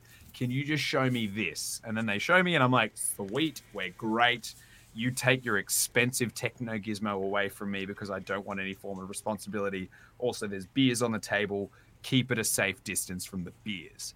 And I think that for me is where that there is a line there, in the same way that I personally, and I know that this is a personal thing, I don't like dice rolling apps because I play a dice game to roll dice. Everybody's entitled to their own opinion. You're allowed to disagree with me. But if you can't roll the amount of dice necessary to play your game, you're in the wrong game. That's my opinion. Happy to be proven wrong. But I don't like dice rolling apps for that reason, and everyone's different. So I shadow your thoughts. Yeah. By the way, 2 things before I do let you answer that question I did lead you towards. I thought of 2 taboos that I wanted to acknowledge as well from Taylor's question. One is don't roll my dice. So that is generally a taboo. COVID or no COVID, you should roll your dice. Yes, it is easier. Like if Dan, goes through the motions, hit to the wound, we got the damage. Yes, it is easier for me to pick up Dan's dice and roll Dan's dice, but it's rather taboo unless your opponent invites you to use their dice. Use your own dice. So that'd be kind of taboo one that I would acknowledge. In a similar vein, taboo number 2 is don't touch my models unless I invite you to do so. So if I'm trying to like remove combat or whatever, I might invite you to say, hey, can you just remove 5 dudes from combat? But don't touch someone's model, because I think, again, to the point of the breakage of the iPad, you also don't want to accidentally drop a model and it breaks or chips or you scratch it, because... No, I was actually going to say, and I totally lost the plot of Taylor's question there, so thank you for pulling me back up on that. I was down a rabbit hole that I didn't know I'd fallen into. For me, it's models. The dice thing, The dice thing, I can understand that other people have differing views. Myself, I believe my luck rolls in my dice, and we are war dolly players who roll dice. I would argue that most of us are very superstitious about our dice. I have microwaved a dice while lining a die, while lining up the other die of that type in front of the microwave as an example to them, to be like, just so you know, if you don't improve, this is what will happen to you. This is your fate. Yeah. I've got 3D printed dice jails. Just like the dice jail. Like, yes. You rolled too many ones when I didn't need you to roll ones, and you rolled sixes when I didn't need you to roll six. You go to jail. Dice shaming. I'm about it. I'm totally aligned with it. Dice shaming is necessary. So touching the dice is a taboo for me, but it is also one where the logical part of my brain can accept that people have a different opinion, and sometimes it's easier if I've rolled a bunch of dice rather than me counting it out and then them counting. They're like, yeah, it's going to be quicker to do this. I don't necessarily agree with it, but I understand it. At least ask. I think is the key. I think the key here is ask. Like, do you want me to roll your dice or do you want me to roll my dice? Like, at least get that foundation right, as opposed to just assuming. But touching your opponent's models is, for me, the biggest and greatest taboo of our hobby. Unless you are directly invited, and even then, I ask for them to be specific as to which models they want me to touch. And sometimes it doesn't matter. It'll be, oh, can you just, they'll roll the charge and they're like, can you just move him into that? And because gameplay wise, it probably doesn't matter at that point. And you're like, great, yeah, cool. I'll just move them there. Is that good? Cool. However, yeah, you don't touch your opponent's models without invitation. And even then, and it's not a request. You don't ask to touch their models. You wait for the offer to be made. We are a delicate and beautiful butterfly that is wrapped in a cocoon, and we have spent many hours building and painting our models. I don't care how good a builder or painter you are. They could be like melted by plastic glue to the point that they are unrecognizable and only like sprayed and shaded. I still don't touch my opponent's models with anything less than respect, and not until they offer first. And oftentimes at tournaments, it's because you can't be bothered walking like 200 meters that way to get around that end and then coming back down to remove them and then walking back around. But still, touching your opponent's models is the biggest and baddest taboo. And it's only ever happened a couple of times where someone's done it to me. And I was like, huh.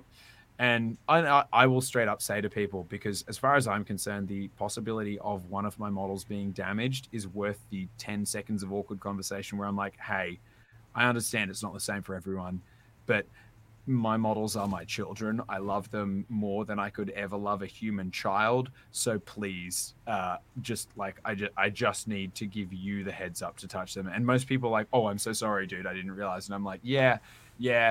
I'm not attached to people the way I am attached to my bearded, beautiful miners. So that's totally cool. I understand. And anyone who's ever had to glue a model at a tournament while trying to play would know the frustrations of a breakage. So you want to avoid that. Because you know that you could leave it broken, but you're like, no, I came all this way and I will stab you with my trident.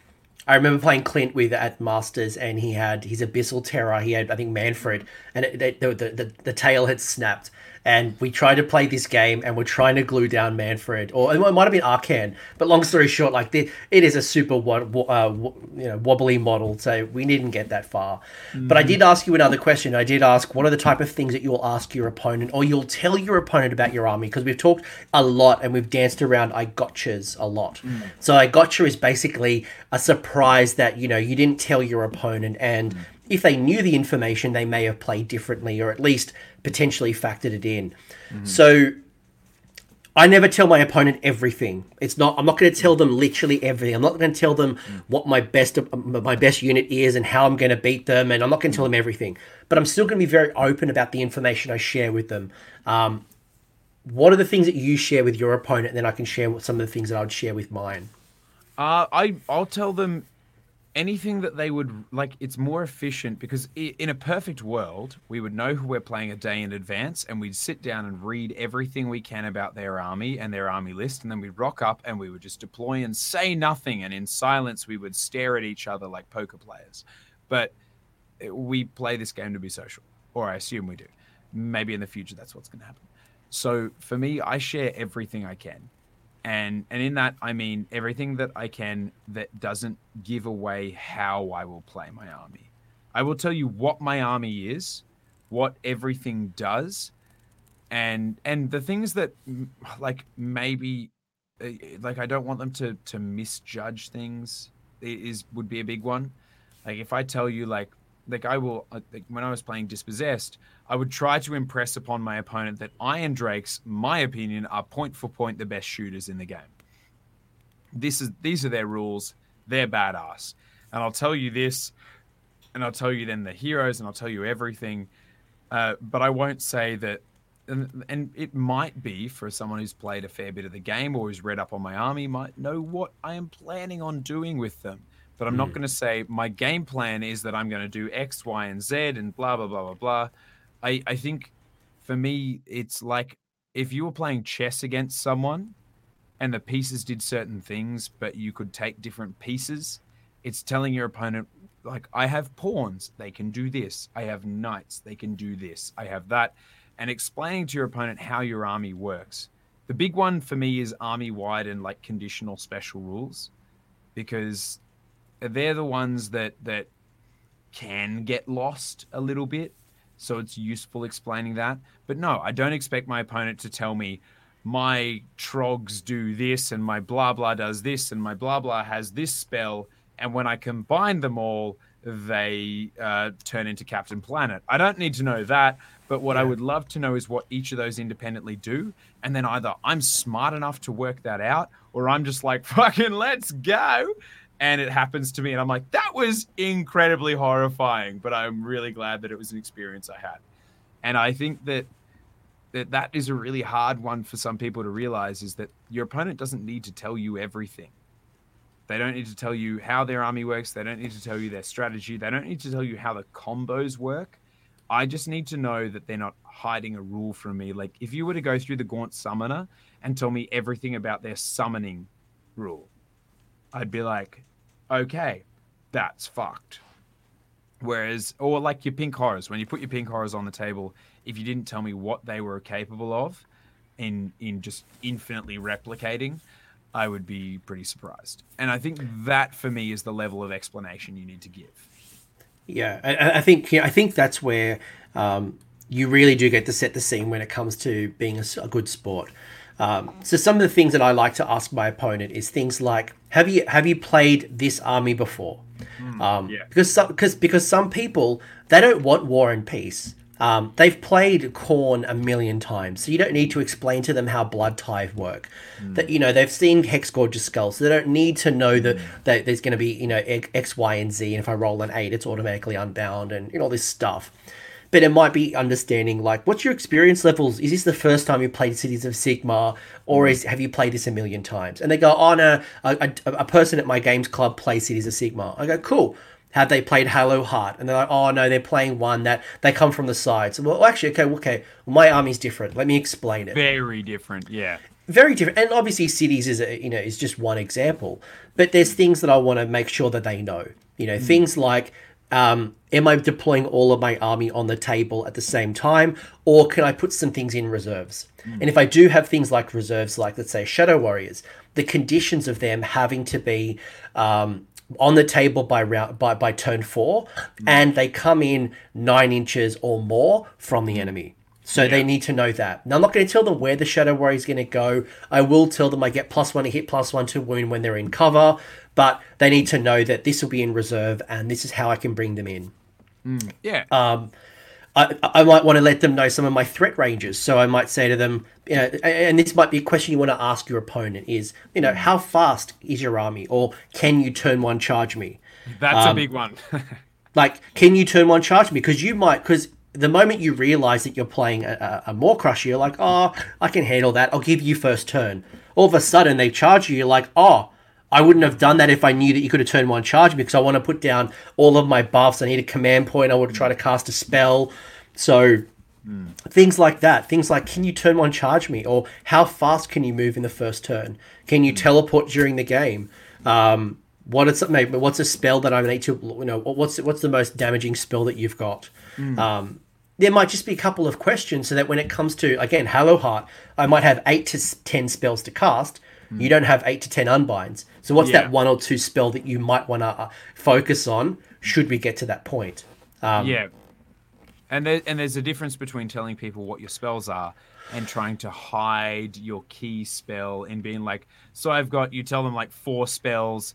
And I've seen people guilty of it, and I'm like, I know your tricks. Where they tell you like the first 4 spells that are fucking meaningless but sound scary, and then they slip in that one just quietly in the middle, and then they go diggity diggity, and so they're trying to draw out your unbinds on other ones. And I'm like, cool, I see your games. That's cool.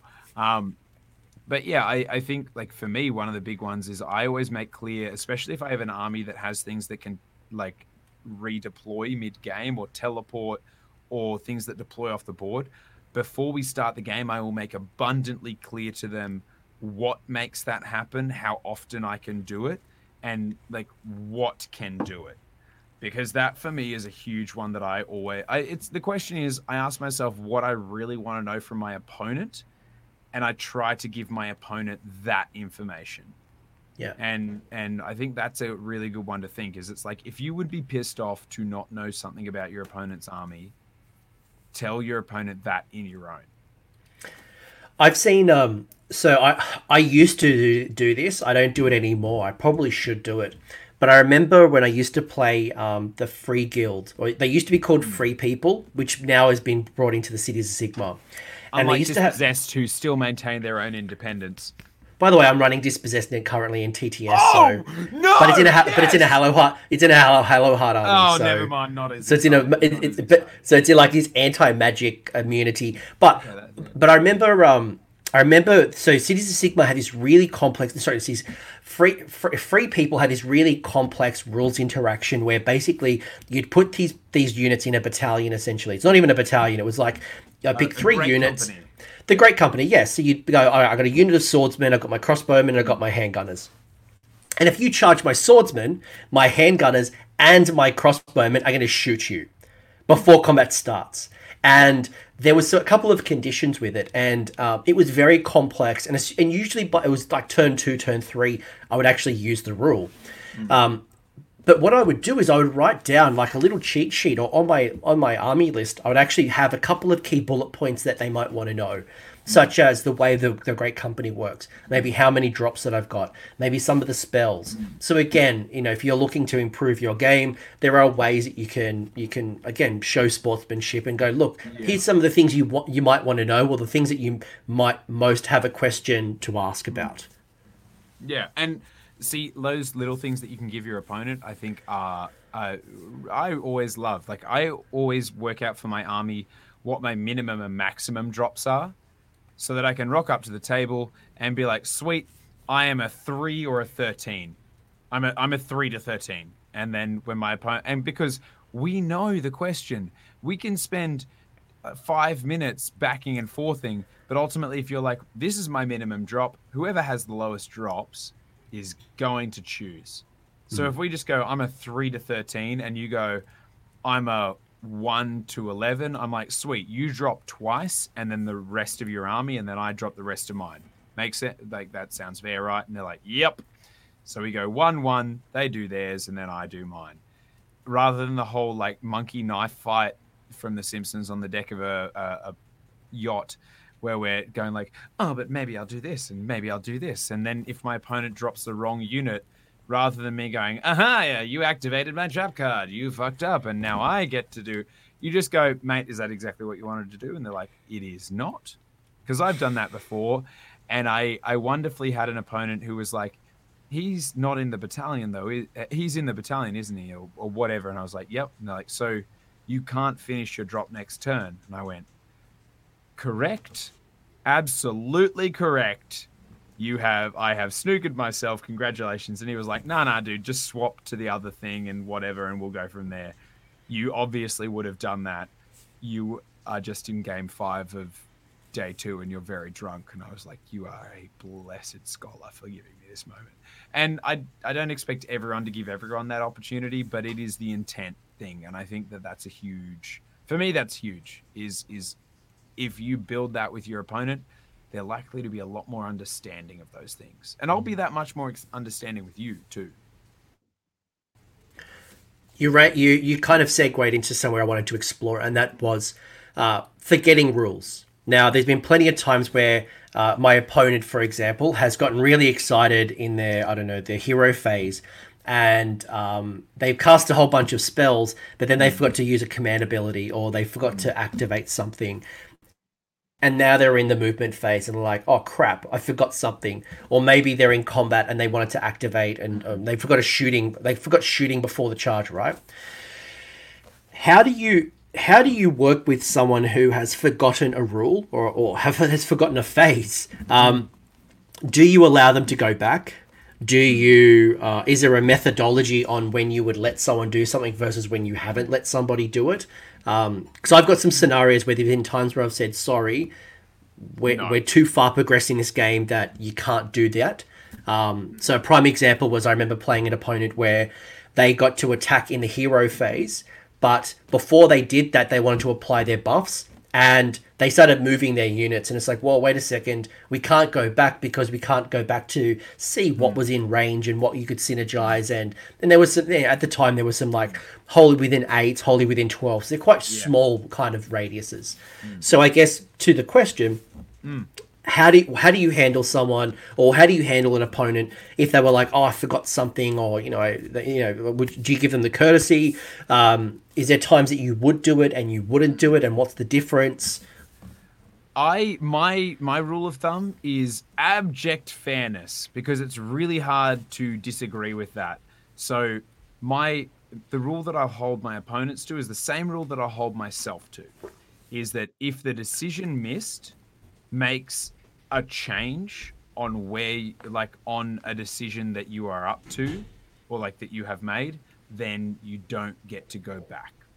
So for example, if it's like you get to the charge phase and you're like, holy crap, I forgot to shoot with this, I'd be like, for sure you would have shot with that, and it hasn't changed any decision you've made yet, so go back and shoot with it. Or if they forgot to use a command ability, if they forgot to whatever it is that they forget, if it hasn't changed the shape of the game, I will let you do it.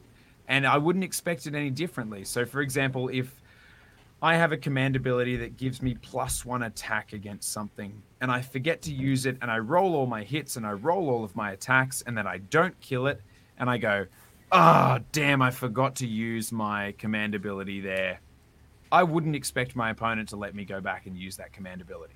Not for the world expect it, because if I had done that command ability, maybe I wouldn't have charged 2 units into it, maybe I would have shot differently, maybe I would have done something else differently. But if it was literally, I moved these models up and then I meant to use an ability in the charge phase that would have let them get onto an objective, but I forgot because I was so distracted by this crazy combat, and it literally will affect nothing else, then that is something that I would expect I would allow my opponent to do, because it's not having an impact on any other decisions they've made. And that for me is like, that's the black and white of it. Would having remembered that have changed what you've done since? If the answer is yes, you can't go back. If the answer is no, you would have done it anyway, then let's rewind the clock and let's do it. Because ultimately, I was probably expecting you to. And again, it's a gotcha thing. That's a gotcha moment of, gotcha, you forgot. Yeah. And that was very old school Warhammer Fantasy, where, there are a lot of war scrolls, there's a lot of books, there's a lot of things we need to remember. And there's been plenty of times where, and I think the biggest I gotcha moments that are probably across the board at the moment is unbinding an endless spell or dispelling an endless spell. Because it happens at the start of the hero phase. Yeah. And people are so excited about, right, I've got my command points, I need to be able to do a bunch of spells, I'm going to try to buff this and move this, and they're thinking 100 miles an hour. Yeah. And then they go, oh, crap. Halfway through their casting, they're like, oh, crap. I was meant to unbind the Everblaze Comet because I wanted to then recast it.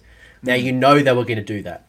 Or they were always, they've got these Geminids out there that you want to, like, it's hit them. It's kind of hit them and, like, right, I've got to get rid of those Geminids so I can cast them back at my opponent. So it's like this. And there's also, like, depending on my opponent, depending on the relationship, there's been plenty of times where like game one or game two, I'll look at my opponent and I'll say, no, you can't do this because it's a teaching moment. I want you to remember Yeah. to do this for your next couple of games. Yeah. I'm not being a jerk. It looks like I'm being a jerk, but you will now remember every time you cast an Everblaze Comet, you're going to unbind that. Yeah. And when you move into other games, you'll remember this lesson. I think that's the thing is like I hold myself to the standard that I hold my opponent to, but Yeah. if my opponent were to say that to me, I'd be like, yep, for sure, completely understand, totally fair. I'm happy to roll with that. It's the point where I would have a problem with it would be where my opponent disagrees with what I've decided and then applies a different logic to themselves. And I think that is correct. If I then go around trying to say, oh no, can we go back? Is it okay? Yeah. And like if you're going to walk the walk, you got to talk the talk. So you need to be able to do the same thing. And I've actually seen that done really well, where someone actually challenged them, said, you didn't let me do this. It's literally the same situation. I'm not letting you do this. And like, yeah, fair call. Yeah.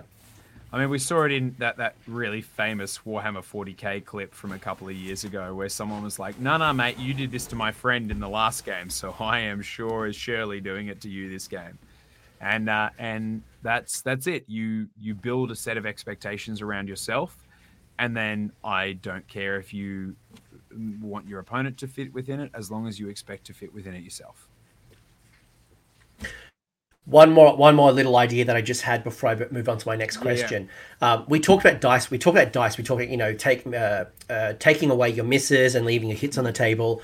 Another one as well is a concept called cock dice, where basically you roll a dice and it's kind of tilted, or it's not quite clear that's on a it's flat. Yeah. So when a dice is cocked, I will always re-roll that dice because it's not clear what the outcome was. So I'll re-roll that dice so it's on a flat surface and we can tell. Yep. That's another way for sports. And for me, I don't mind what your side of that is, as long as you're fair and clear. So I'll say to my opponent before the game, I'm the same. Unless it is flat, I'm going to re-roll it, regardless of who it benefits, regardless of whether it's the tiniest little slant. I will re-roll that dice every single time. And now, I just to avoid the awkward conversation to turn in, I'll ask my opponent, what will your version of that be? Like, because some people are like, if I put a dice on top and it doesn't fall off, it's fair game. And I'm like, great, solid. I don't care what your answer to that question is.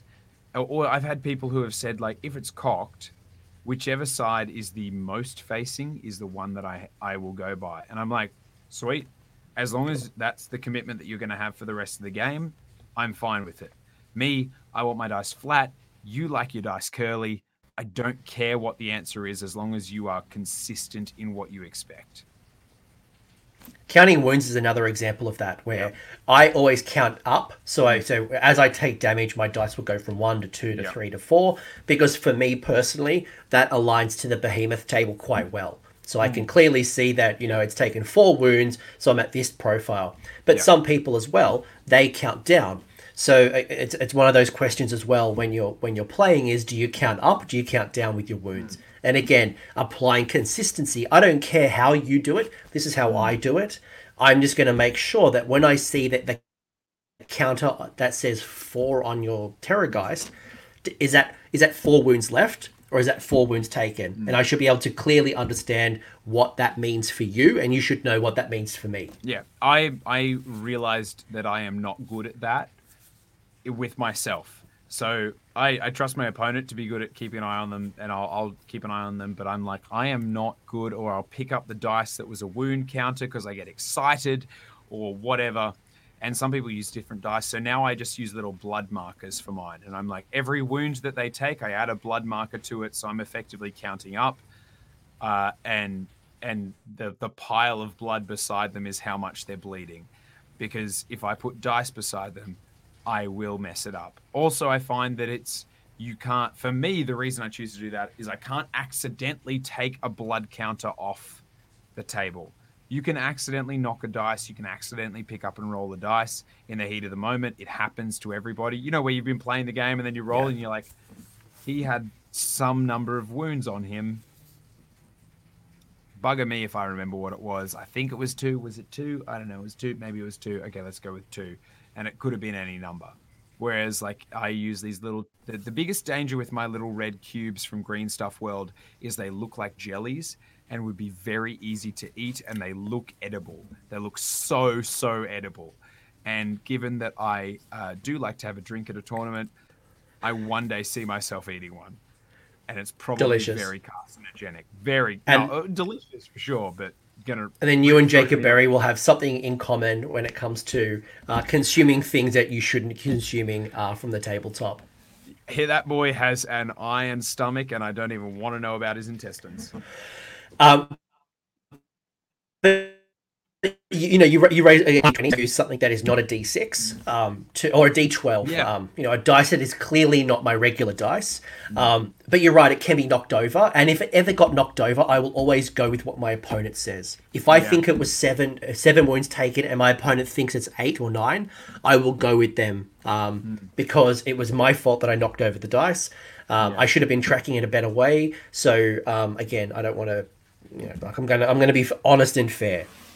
I think, and that's a big point to being like, you are responsible for your own actions. So if you make a mistake, you are responsible for resolving it in the best way possible for the person who didn't make it. In the same way that in a contractual dispute, ambiguity in the contract is to the benefit of the partner that didn't write the contract. A mistake in War Dollies is to the benefit of the person who did not make the mistake. That would be my legal tender to this conversation. I love it. Also, I ran out of mixer a little while ago, so I've been drinking straight Bacardi for a while. Full disclosure. Love it. I love it. So I think we've had some pretty cool discussions so far. One that I'm going to ping you on because this was the first moment that I remember Dan being an absolute gentleman when it comes to being a sport. I don't know if you know where I'm going with this one, but you will quickly remember. That's why I'm scared. BrizCon 2017. I remember playing on a table next to you, and you had these objective markers, and you had 6 of them or 5 of them, and you gave each of your opponents an objective marker as a grudge. And you said, I want you to take this objective marker. It was like a little resin piece. And you had said, I want you to keep it, but know that I want to collect it back off you the next time we play. And it was a nice little way of like Book of Grudges, a token and gesture to kind of give your opponent a little gift and a reminder of that game. So what I want to ask you, do you remember that? I do. I still do it when I can.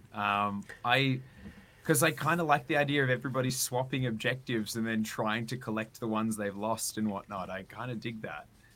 So let me ask you about bribery versus sportsmanship. What are your thoughts on giving your opponent a pre-game gift or buying your opponent a drink? Is it something you do often? I certainly do it, especially when I go overseas. When I've gone to Blood and Glory, I went to LVO. I went over with some like Australian little gift bags for my opponents, some beers, some Tim Tams and different things. But where do you stand when it comes to a pre-game gesture? As far as like a sportsmanship vote goes, I couldn't give 2 fucks. To be honest, it's not the intention. You're not there to bribe somebody. Like I've honestly had a couple of unpleasant games where I've given them the objective token, and I fully expect that those players have then thrown it out and never thought of it again. I've also had people who I then rocked up to play again at the next tournament who had desecrated it and covered it in bone splitters filth and been like, I was hoping I'd face you again. Remember that Dwarden statue you gave you? And I was like, yes. And then they showed it to me covered in excrement. And I was like, I will destroy you. For me, it's more about building connections and those wonderful little stories. I'm very passionate about the hobby and I like sharing it. And I think, like, for me, being over here, I had a bunch of, for one thing that I couldn't take to America, I had the Everblaze Comet. And the first tournament I played in was held on Easter. So I converted my Everblaze Comet to hold a Kinder Egg because Kinder Eggs are my favorite thing in the entire world. If you look on my Instagram, there's a video of me on my 30th birthday. I was given 30 and I threw them into the air and just let them rain on me like a delicious white chocolate, milk chocolate rain. They're illegal in America as well, aren't they? Yeah, oh yeah, can't cross the border. Couldn't take it to the LVO. But because obviously they're dangerous. Children can have an AK-47, but they can't have an Easter Blaze Comet. Political, not we're talking about it. But I renamed it in my list the Easter Blaze Comet. And every person that I played, every time I summoned it, I had a bag of 15. And every time I summoned my Easter Blaze Comet, they got a Kinder Surprise. And I insisted that they make the toy in front of me because I'm a child that wanted to see the toy. And then we would use the toys as objective markers, and we replaced the objective markers with Shrek or whatever the hell the toy was at the time. And it was a lot of fun. But the intent for me in that moment had nothing to do with sportsmanship. It was because I was like, this is funny. This is a great joke. And I really enjoy Kinder Surprise, and I want to share it with you in the same way that for yourself, as an Australian, you want to share Tim Tams with people. Or I've played people here in Canada who were like, I bought you Timbits. I'm like, what the hell are Timbits? And then I eat them and they're revolutionary. And I don't want to spoil it for anyone who hasn't tried Timbits yet, but they're from Tim Hortons and they're great. And I think that some people maybe, yes, that is their intention, and that's really sad that for them it's a purchase and it's a transaction. But I think that there are enough of us that are just passionate about the hobby. We're passionate about the game. We're passionate about whatever it is. There are people out there who dress up as monks and shave their heads for tournaments. And I think we all know who I'm talking about. And that, for me, I would rock up against that. Or Ninja Turtle costumes.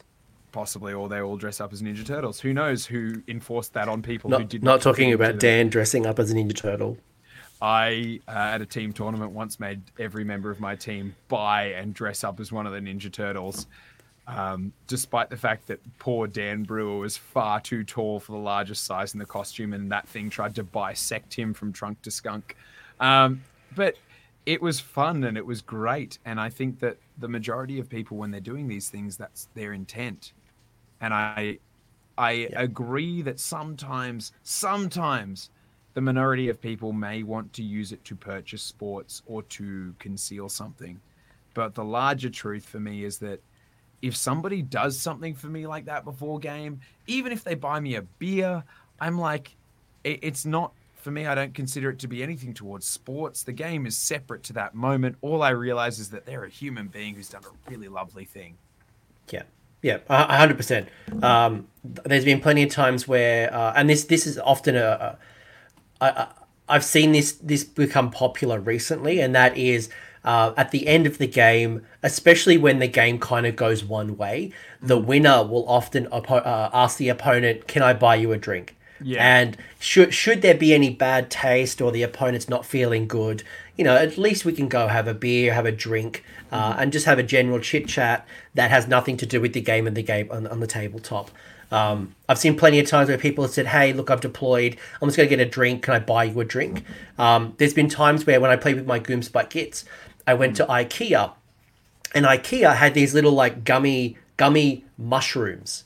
So I had this little bowl at every tournament I'd go to, and every time I'd eat my mushroom for my gits to get my pluses to cast, I would eat a gummy mushroom. But I would, it would be some lollies or some snacks that my opponent is welcome to eat, should they want to eat it. But it has nothing to do with me bribing. It's just me being a good human. So again, there's, whether you want to give them a token. I remember playing in the teams tournament with Martin Orlando, and we painted each other a model, and we traded that in preparation, cool. Which was really nice. I made him a Lord Ordinator in his army scheme, and he painted me a little loon boss. That was another way we could kind of demonstrate sportsmanship in something that we'd never met each other in real life. I think that, to your point, they're nice gestures, but not necessarily I'm going to bribe people to make me think that I'm the best sport in the world. I think that if the intent is to bribe people for things, it's very obvious. Whereas it's because it's clear that there's an ulterior motive. You can tell when you meet someone if their reason for doing something nice for you is because they're excited and they're happy and they're enjoying themselves and they want to share this with you. Yes, the world is not always perfection, but I don't know. It's definitely happened to me once where I was like, "Oh, I see through your games," but every other time it's been purely based out of love. And to be honest, the reason that I give people, whenever I play Dispossessed, a Dispossessed objective at tournaments is I want to remind them that Dispossessed exist. And I also want to remind them that if I win, that they lost to Dispossessed. I want them to have a solid and enduring reminder that they lost to my non-existent faction. Yes, Jack from Rerolling Ones, gummy edible mushrooms. I quickly had a look to see if I had any on my counter still. Unfortunately, not. But they're little gummies that you can get from IKEA. They sell them in the little shop. The one thing I'll flag though for you, coach, is that edible has a very different impact behind it between where you are and where we are right now. I did say gummy. So yeah, no, gummy, fine. They are still gummy here. I was given what looked like a packet of Skittles that left me twitching for a very long time. Rerolling Ones, Jack asks a very good question that I was going to bring that up. I want to ask you a couple of rapid fire questions. Okay, though, sure. And I will get to Jack's question. Yeah, the rapid fire question I've got for you, because we've kind of talked about the tabletop, right? And we will get to Jack's question in a second.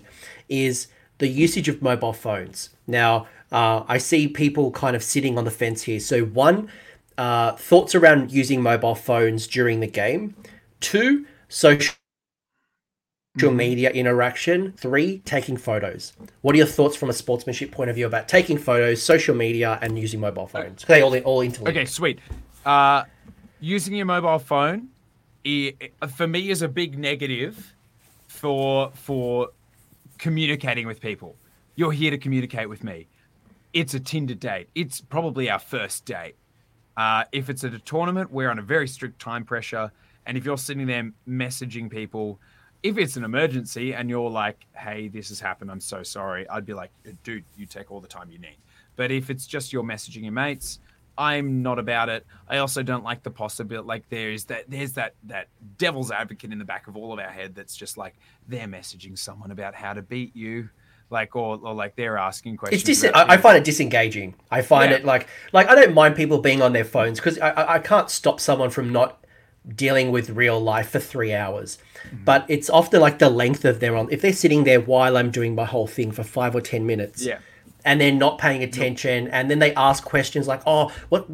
How many do you have to roll again? What's the number?" And you can clearly see they're not paying attention. That's a problem for me. No, well, you're here to play me. You're not here to play Susanna that you've been messaging. And bless you, I'd love to know how your Tinder game's going, but I'm here for war dollies, and relationships can wait until after my Warden King's taken your Goblin Loon boss's head off, which is a thing that would happen 100% of the time, every single time. Don't you agree? No. No. So mobile phones I don't love. Now, social media, I am about within reason. Like, if it's kind of like I've had a number of people, and I've done it myself, where before game I'm just like, shit, yeah, let's grab a photo, or after game I'm like, let's grab a photo, and then we go and play the game. I'm about that. I don't mind it. I think it's fun. It's expanding it. But if it's every turn, every moment, everything, that's when I'm like, cool. I'd love. Again, it's imagine the person you're playing is a first date, and they're saying that their eyes are up here, not down on your phone. Yeah, might be it. And the last one there is taking photos. Love it, all about it. But again, within reason. Like, if something remarkable happens, or if there's a particularly cinematic shot, like I've legitimately played people that I've been like, this is where this is happening. Can we do this just because the cinematics look better? And if they're like, cool, and then I'll take great pains to make sure that we like perfectly replicate where they were afterwards. But sometimes, like, You have an Unforged charging into like Gordrak, and we know how that story plays out. But gosh, it's a funny photo. And like that for me is a great one to do, but it's within reason. If you're doing that every 30 seconds, I'd be like, again, we're here for war dollies, not for taking a ton of photos. My 2 cents on the issue, by the way, is mobile phone. I think we just need to lean into it. As a trainer, I work in learning and development. I can't ignore people not playing with their phones, but it's how do I minimize that and lean into it. So we've got our mobile, we've got the app, we've got the Age of Sigmar app. So people might be using that for their rules. Cool.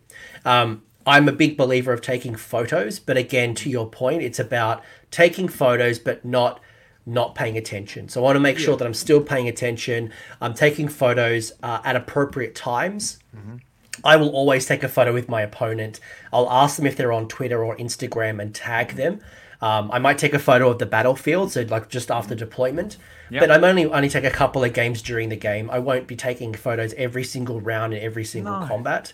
When it comes to mobile phones, just keeping it to a minimum, and you might only pick it up at key moments, and like movement phase might be an example where it's probably least interactive. But when it comes to hero phase, I need to be able to unbind, or if it's combat, so I've got to work priority and pile-ins. Mobile phones down, not touching it. Yep. I remember having, I think it was a butcher that had an unbind and managed to unbind Nagash on an absurd roll. And I was like, can I grab a photo of that? Because I rolled dub sixes on this roll, and I love the idea that my smelly, sweaty butcher just said no to Nagash, and my opponent was like, you better believe that that's fantastic. But if I was to then ask to take a photo every time my butcher did anything, that's maybe pushing the friendship a touch.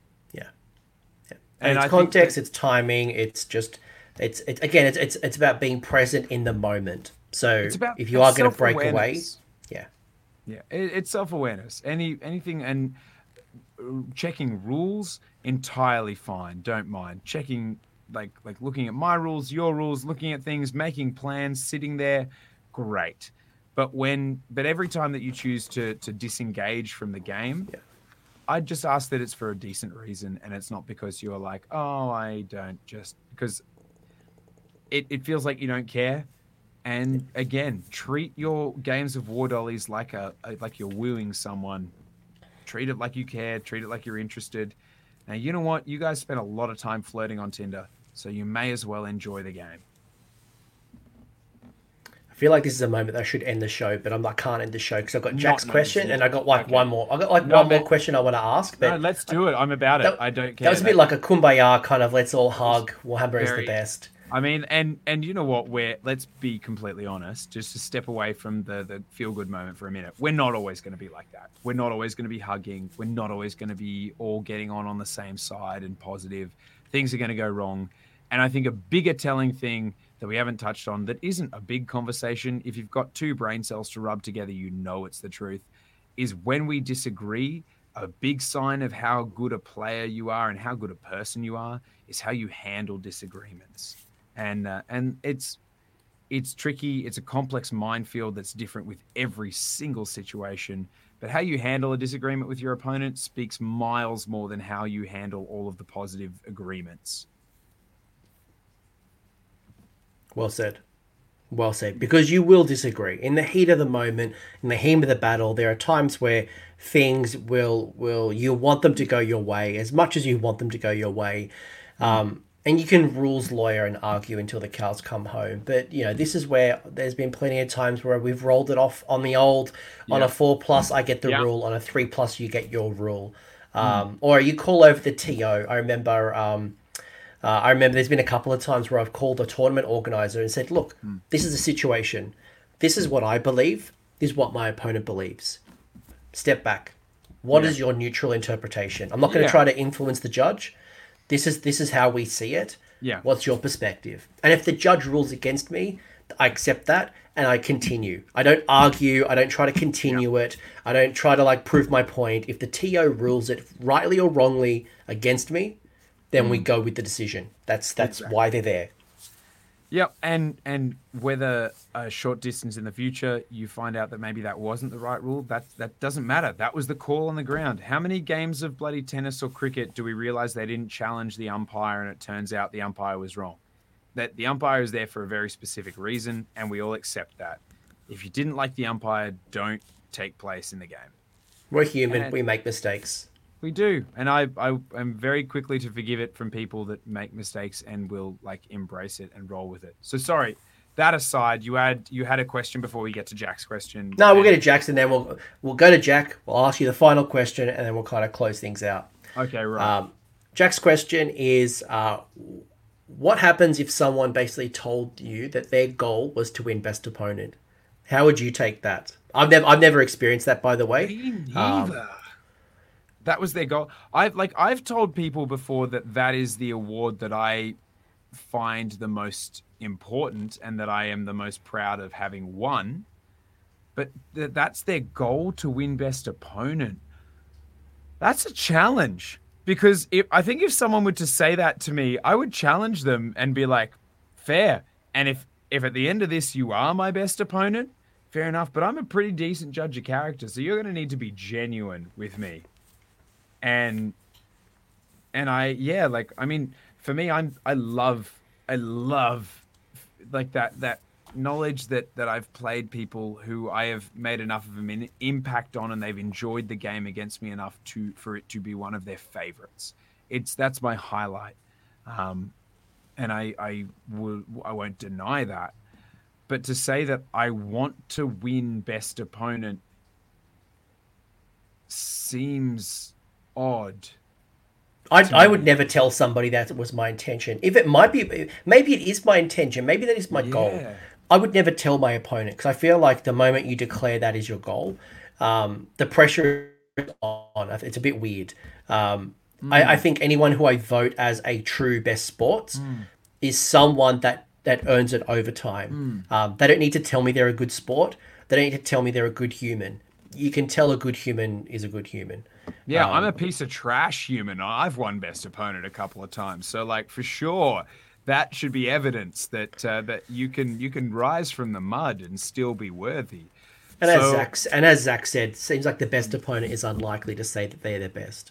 Yeah, I mean, I definitely say that I'm the best all the time to my opponents. Like, I want them to know that Dwarden are the best and are superior in all things. Even when I was playing Gutbusters, I was telling my opponents that Dwarden were the best, and this was a secondment.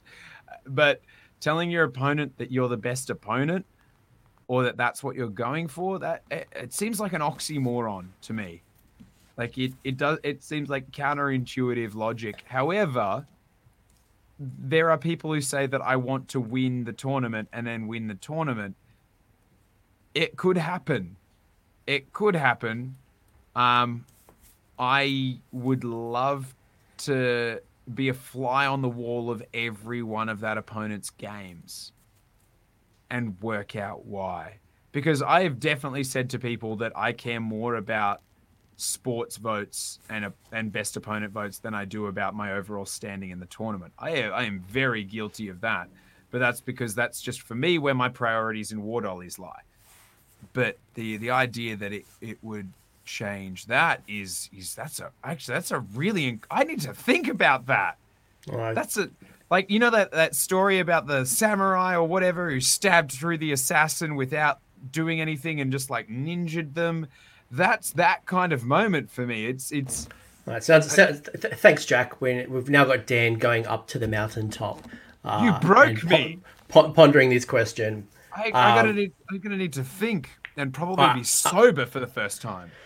All right, I'm going to bring you back to earth with my final question before we wrap things up. I feel like the last question I've got for you is, and I'm sure we've both been in this situation many times where we've noticed that our opponent is not having a good time.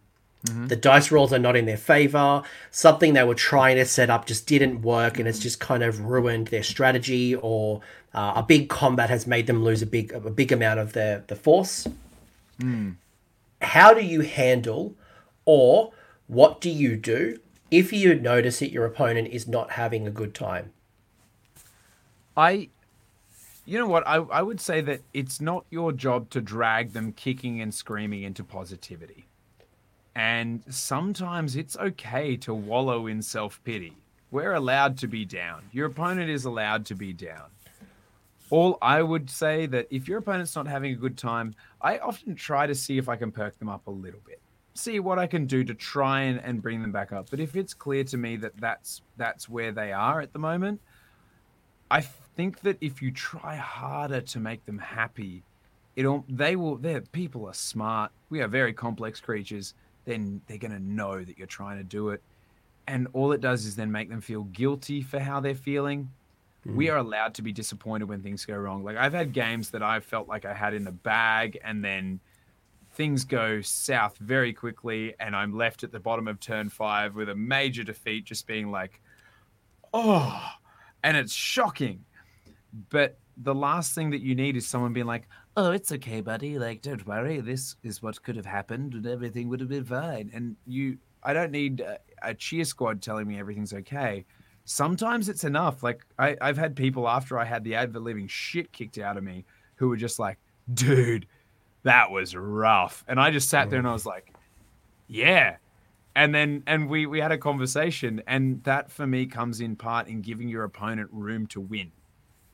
And I think that, yeah, bad things happen. It gets us down. I would say be understanding of your opponent. Empathize with them. Now, that doesn't mean you pander to them and you tell them that you're amazing or you play down or you play less. If you're destroying me, destroy me. Don't pull your punches. I can take it. If I'm playing at a tournament, it's because that's what I want. But you just find a way to be human about it. Empathize, be like, that's rough. I remember one time something charging into dangerous terrain and just completely crippling my opponent's battle plan and effectively handing me the win. And I could see on my opponent's face that it was a devastating outcome, that it had lost them the game and won me the game, and it was on a 1 in 6 chance. And I was like, anything I say now makes it worse. So I just commiserated with my opponent and we moved on and we got through, and by the end of the game we were okay again. But sometimes we let our emotions run, and that's fine. It's part and parcel of playing a competitive game. We're not robots in a room. And this is where it's also like, you hear people who whinge about the dice rolls, and it's not blaming the dice rolls when they go pear-shaped, but also acknowledging when things go really well. And like, oh man, I was really lucky to get that 10-inch charge. Yeah. But at the same time, you can't also, not whinging and blaming, but letting people you're right. And a strategy that I've found that's worked quite well is if that does happen and time is on my side, I might say, hey, let's go grab a beer. Let's go get a drink. You're going to come to the bar for 5 minutes. And the game might still be going on. But I might just remove them from the situation for 5 or 10 minutes. Give them a breather, cool down, get to know them a little bit more, come back, and I found that they're in a better headspace by taking that short break. That's worked for me, but it doesn't always work. But suddenly, that sometimes when you do that, it's almost that human reminder that you're both people and that's what's happening. For me, a big one that I will celebrate my successful dice rolls that are at my opponent's detriment. Like when my dispossessed make a 10, 11, or 12-inch charge, I will throw my hands up in the air and scream that they are natural sprinters at the top of my lungs. Yeah. However, I will also abuse my dice when they fail me hard. But I expect the same from my opponent. When they make a clutch charge that is like guaranteeing them a really powerful turn, I'm not sitting there like crossing my arms being like, yeah, motherfucker. And I think that one thing we kind of all need to get better at is celebrating our opponent's wins and celebrating our wins. There is nothing wrong. Like I remember being in a tournament where 10 Iron Drakes shot Nagash, and I rolled double 6 for the damage on my 2d6 damage Grudge Hammer Torpedo because it shot twice. And so 12 damage from that and the rest killed Nagash in a single round of shooting. And that for me was kind of the moment where I went like, And I celebrated the shit out of that moment. And it was when my opponent was just like, you could see that that wasn't meant to happen. That was an absolute anomaly. And in any other circumstance, it wouldn't have.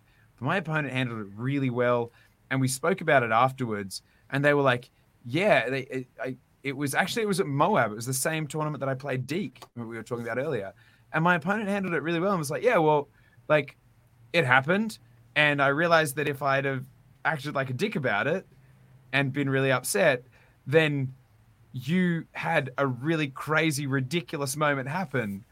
And that's just what happens. And I was like, yeah, like that's kind of the way, that's why we play the game, and that's the way we play the game. So I remember playing a girl, Monica, up in Queensland last year, and I was playing Hello Heart, and I cast a spell, and I think I got it off on a 16, or maybe it was an 18. It was it was a 16 or an 18. As high as you can do, yeah. It was like bonkers crazy. Hello Heart, I got +6 to the cast. I think I rolled an 11 or a 12. I had +1 from the Hurricane, +1 from the battle mage, being in range of the Hurricane. It was just mental. Yeah. Monica rolled an 8. And the reason that's important is because she was playing Khorne, and Khorne unbinds spells on a natural 8. And what did I do? I high-fived her. I congratulated her. Yeah. And when those things go, you're 100% correct. When things go your opponent's way, you celebrate with them, because it means that the losses and the victories are shared amongst you. Yeah. And I think for me, that's probably a nice way to almost close out the show, is that we are playing a game. We're playing this for fun. There is literally like no money. You can't be retired, be a Warhammer player. It's about the relationship. It's about walking away from the table and thinking, would I play this person again? And I hope that most of my opponents would say, yes, I would love to play Anthony again. He was a good game.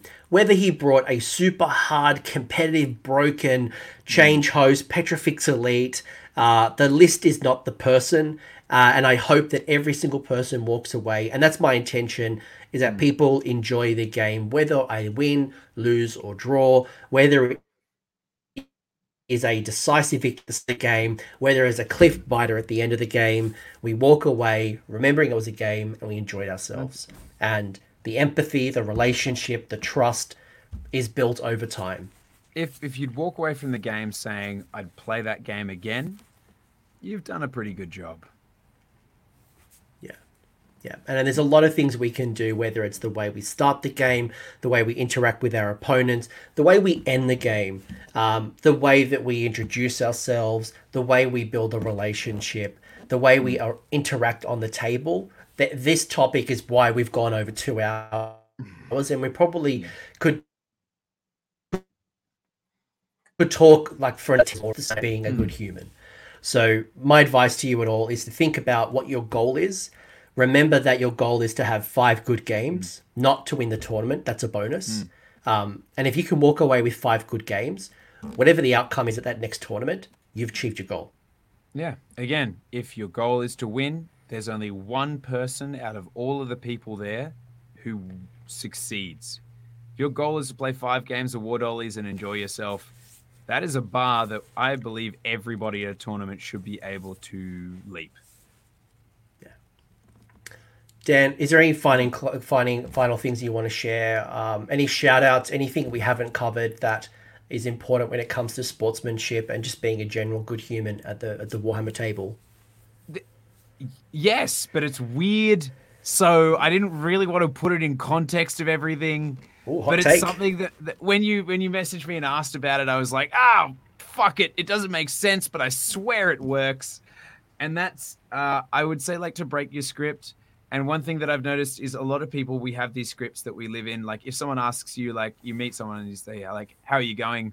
The response that you give is probably good, or not bad, or pretty good, or not good. You know, like, we're very, like, we just give a canned response.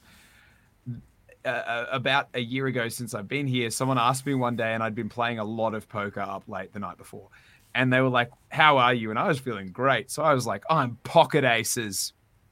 And then afterwards, I was like, that was a fucking weird response. But for me, it became like a little change to my script. And every day when someone asks me how I am, I genuinely like to think about how I am, how I'm going, and how that would relate to a poker hand. And I think that in your games with War Dollies, if you can crack those little scripts, like when you're talking to your opponent, you'll actually find that you empathize with them more because you'll realize they're a human being and they're not just a series of responses that are already typed down on a keyboard.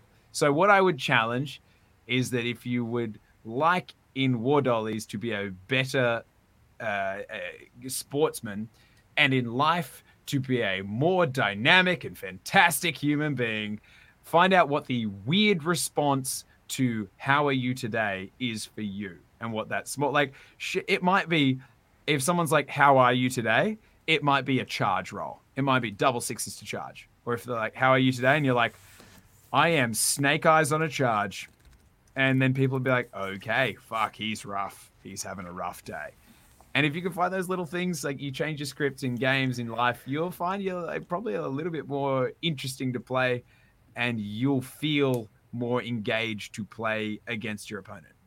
I love it. Whenever I'm having a great day, I'm 10 foot tall and bulletproof because nothing's going to stop me.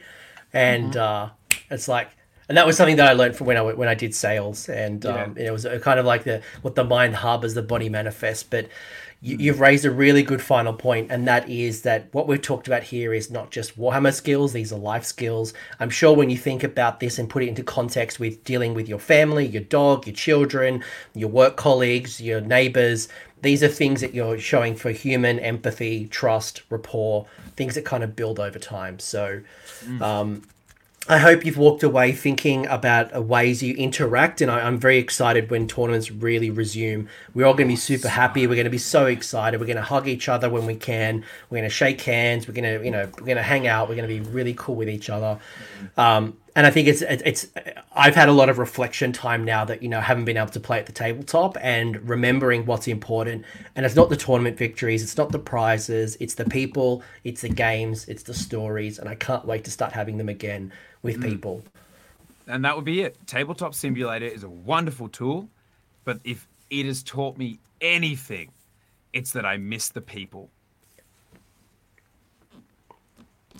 Dan, if the people wanted to find you, they want to chat to you more, they want to share stories about grumblings and grudges and all things that are beard related, where can they find you? So what they need to do is they need to take a small goat and attach it to a large firework. Then what they need to do is go into their nearest forest clearing and shoot it into the air. Now, the firework needs to be green and gold specifically, with a loud initial bang and then kind of a scattering of sparklers afterwards. Now, after they've set that on, they need to turn around backwards 3 times and do a backflip, which they don't complete and land face first on the ground. And then when they roll over onto to face the sky, they need to say, "Curse you, Scorpio," and then I will appear. That is the best way to get in contact with me. But failing that, Twitter at Dan Unsupervised, or on the Honest Wargamer on Mondays and Thursdays for lists about ridiculous shit in Age of Sigmar, and Soulbounded Down, which is our Soulbound stream on Thursday nights. You do run the best Soulbound show, in my opinion. So do go check that out. Soulbound and Down. Love that stuff. It has a very attractive cast of characters. I mean, you've got Tristan, who's a bit questionable at best with his looks, but at least he's good at basketball. He's great at basketball. He is a ginger, which is why we're very cautious about him and we keep him at arm's length. It does have the most attractive GM of any like RPG show on Twitch, realistically. But yeah, and yes, I am a Vancouverite at the moment. I've been unable to return to Australia due to the Coco Vovo.